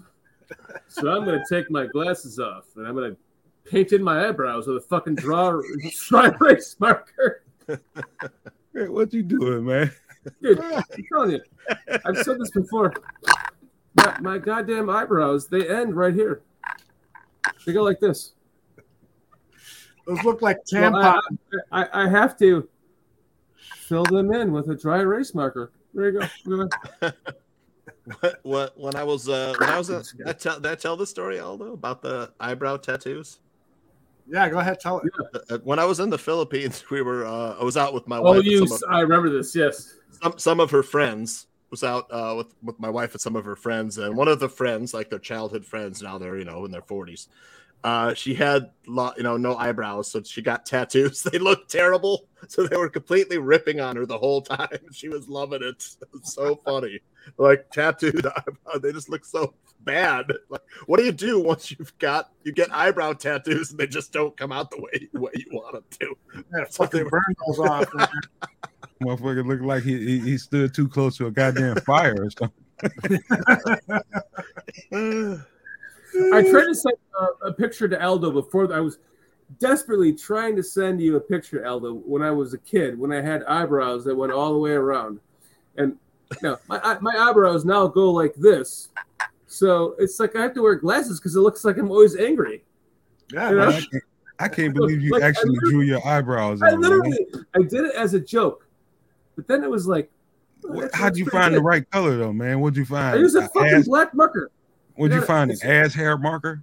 I got a goddamn. I got a dry erase marker right here, but I use a black one. Go ahead, put a little more on. Put a little more on. And then I just went like this. There you go. There you go. Are those tattoos? So I just kind of drew it around. And I was like, well, at least my eyebrows don't look like this. Hold on. Let me go like this. At least they don't always look like this. Yeah, there you go. Well, put a little bit in the middle. Oh my God. I'm going the wrong direction. This motherfucker's a human Mr. Potato Head right here on live TV. I go the right direction. There we go. You look a lot more Put Italian. on a mustache. At least I didn't do that. Right, hold on. Doesn't he look a lot more Italian without his glasses? There you go. It looks a lot more like that trainee that Nomad. Yeah. Like I could literally just go with a marker, and then go over here and go with a marker and go, look, I have eyebrows now. God. Don't be trying to give kids suckers and shit, man. One thing I got to say about the Kevin the Williams good thing hire is I'm is still that married. Kevin Williams would never have hired Trestman. That's got to count for something. Kevin Warren, yeah. I keep saying Warren too. You got me started. Now you got Dustin Kevin Williams. It's definitely my fault. Now, Cliff wants to know if you mind putting some of that red marker on your lips. Oh wait, hold on. Man, don't you guys both live in Florida? You guys gonna get together? I'll do. After the I show? got a red one, Cliff. Here you go. Hey, wait. Give me the big one. Hold on. Give me the big one. He might There you go. Hey, careful. He might crying game your ass. Yep. All right. Candy colored clown, Aldo. He might fold your ass up. There we go. Nice. Oh man, that boy has You guys an should see my wife's face. My wife's face right now is like. That boy has an awful pretty mouth. That is awesome. All right, guys, it is time to close this episode. Why don't we go around the bend here and talk a little bit about our shout outs. Let's let Mr. Shorty finish. Candy colored clown. Candy colored. Well, all right. As long as I'm not wearing my glasses and you can't make fun of me anymore. Tooch, go ahead, brother. All right. Shout outs, man. I want to shout out my wife for returning to me. I was lost without her. Shit. Yes, awesome. I almost died. The toddlers nearly killed me. You know? Got to shout out Aaron Mikulski for taking me to a great spot in Council Bluffs, Iowa. Man, Quaker Steak and Lube. Got to shout that place out. The wings were freaking amazing. There they had might have been the best onion rings I've ever had too. Got to shout out Aaron. I know he's listening. He says he listens to Bear Souls every week. So got to get him back on the show. He's been busy, but shout out to I was just going to say, I want him back on the show because he and I saw this movie called Troll that we need to talk to everyone about. Yeah, I saw it too. Yeah. Awesome, isn't it? Yeah, and shouting out HBO Max for putting out great shows like The Menu and if you haven't seen Last of Us based on the video game, man, really excellent. Got a 9.6 out of 10. Is it true? Is it? What's that? I'm right there, dude. Just convince me. For Last of Us? Yes. Yeah, it's great. It is good. Yep. I'm with you. Very good. I'm getting it tonight. Yep. Tooch, tell everybody where they can find you, brother. Yep. At John Santucci VIP. Big day today. 7-3 in college basketball. Nice. Boom, nail it. Finally figuring out, had some rough weeks. This college basketball, it's like you break it down, you crack the numbers, and you think, oh, this is, and it's gone the opposite this way. Past 3 years, I've killed college basketball. This year has been a little tough. Teams, I think I'm starting to get it figured out a little bit more. 7-3, big night tonight with some of my top plays. And then shout out to Aldo and Nomad and Mr. Shorty and Dan Aguirre. The whole gang here for all the work put in, and all of the barflies in the chat room, even though they're fucking pain in the asses tonight with their whining about us talking about shit. We don't want to talk about fucking the 100th birthday of Virginia McCaskey, bro. That's it. And don't forget, if you have a gambling problem, call 1-800-GAMBLER. Or call me. Subscribe to Tooch. No, call Tooch. He'll help you out. We'll make you gamble more. He'll give you some tips. No, man, what do you got for us, brother? First of all, thanks to you guys, number one. Number two, thanks to everybody in the chat. Thanks to everybody watching the show live. Thanks to everybody watching it later on whatever stream devices, however you're watching the show or listening to it. Thank you all. We need you all to do that. Second thing is, thank you to the McCaskey family for being different and stepping away from the mold and doing something that nobody else is doing. Thank you guys for that. And the last thing and the most important thing is, people in your regular lives doing things that are impacting other people in a good way. Thinking about other people instead of yourself. Because when you help other people, you help yourself all the time. Do right by people. Be good to people. It's not that hard. And just be kind and be gentle to people, man, and that spread that love, man, love and respect to all of y'all. I love it. The other Dan, what do you got for us? Spread that love, Nomad. I just want to say, 1-800-8-BUTT. I just want to say, Nomad 698-15 142 865. Whatever the fuck your goddamn Twitter handle is. Social Security number. Definitely not. I appreciate you, man. I love all you guys here on the bar room. It's almost surreal to be here. And I want to say to people in chat, there's going back a couple of chat. St. Omni says Hackney's onion rings are not bad. I love Hackney's. Hackney's on Harms. Yep. I grew up there. Great burger too. I have a drunk aunt who took me there all the time. Chicken. And she gave me like $18 or $20 in quarters to go play video games. And I love Hackney's. Well, I waited for my aunt to drink when I would hang out with her on the weekends. It was great. I love that place. So I just want to say I love all of you in chat. If you guys in chat, it would not make this show run if it wasn't for you guys. And Aldo, Tooch, Dan, Nomad, everyone here in the bar room. I mean, seriously, so much love in my heart for you. And I will continue to make fun of myself on this network with fucking you're dry erase marker makeup. You're like Andy Reid, the Andy Reid of our show. I'll exactly. I'll use dry erase makeup every day. As long as it's not real, man. Kitty's in the background getting ready to squeeze his ass with a dildo on right now. She about She's to sitting there looking at me like, "What are you doing?" Pegged. I'm like, "No, I got this. I got She this." about to hit that. She about to hit that. I just made her horny too. She's like, "Yeah, I'm going." Nice. Second time for the day. And I just I love you guys. Great show. Thank you so much, man. And I will conclude things by saying thanks to everyone who has joined us live. We had a nice audience today. Let people know that every Tuesday night we're just going to go crazy here. We're going to talk about wild football topics. We're going to push the envelope and just create questions and have some controversy, have some debates. It's all going to be very respectful, and we're going to have some laughs along the way. Next Tuesday show is going to have a special opening. Steve Kornacki of MSNBC News is going to join us. Yeah, we're going to have Steve Kornacki next week. Yeah, it's going to be a lot of fun. That's right. Stay tuned for that with his draft breakdown. That's right. You know, Steve Kornacki does NBC halftime, does the playoff scenario. He's at the big board. Yeah. Everybody here knows who Steve Kornacki is. We're going to have him next week. He's going to open the show. Welcome aboard, Steve. You'll get the joke next week.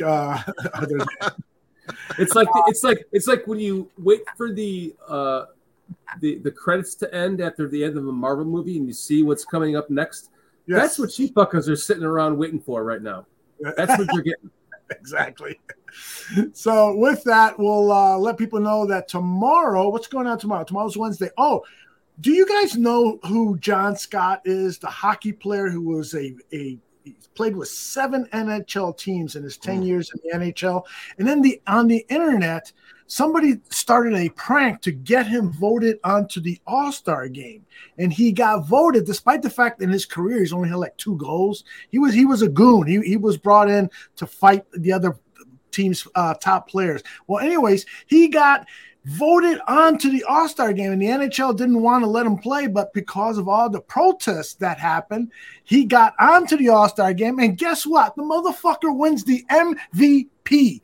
He is going to be the guest on the Barroom Network's Bar Down Hockey Talk with Vinny Parisi and Frank Mueller. That's at 2 p.m. Central tomorrow, Wednesday. So make sure you catch that or catch it on demand. That should be a sensational interview, and those guys will also talk plenty of Bears on their show. So watch that tomorrow. And then tomorrow night, I think we got an open night tomorrow. So if anybody wants to come on and talk Bears, Mr. Shorty, Tooch, Nomad, if you guys have available time, I'll give you the open night.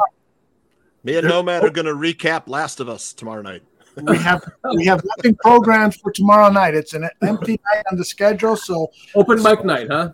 Open mic. Oh shit! Oh shit! Y'all want some extra? Y'all want some extra? No, man. I got something for you. Godfather, open mic night. Oh, look what just happened to you there. Yeah. So open mic night. So that's what we got going live here on the Barroom Network over the next 24 hours, and plenty of more stuff later in the week. Guys, I love working with you, love laughing with you, and most of all, I love my bourbon. Talk to you guys later. Oh, yeah.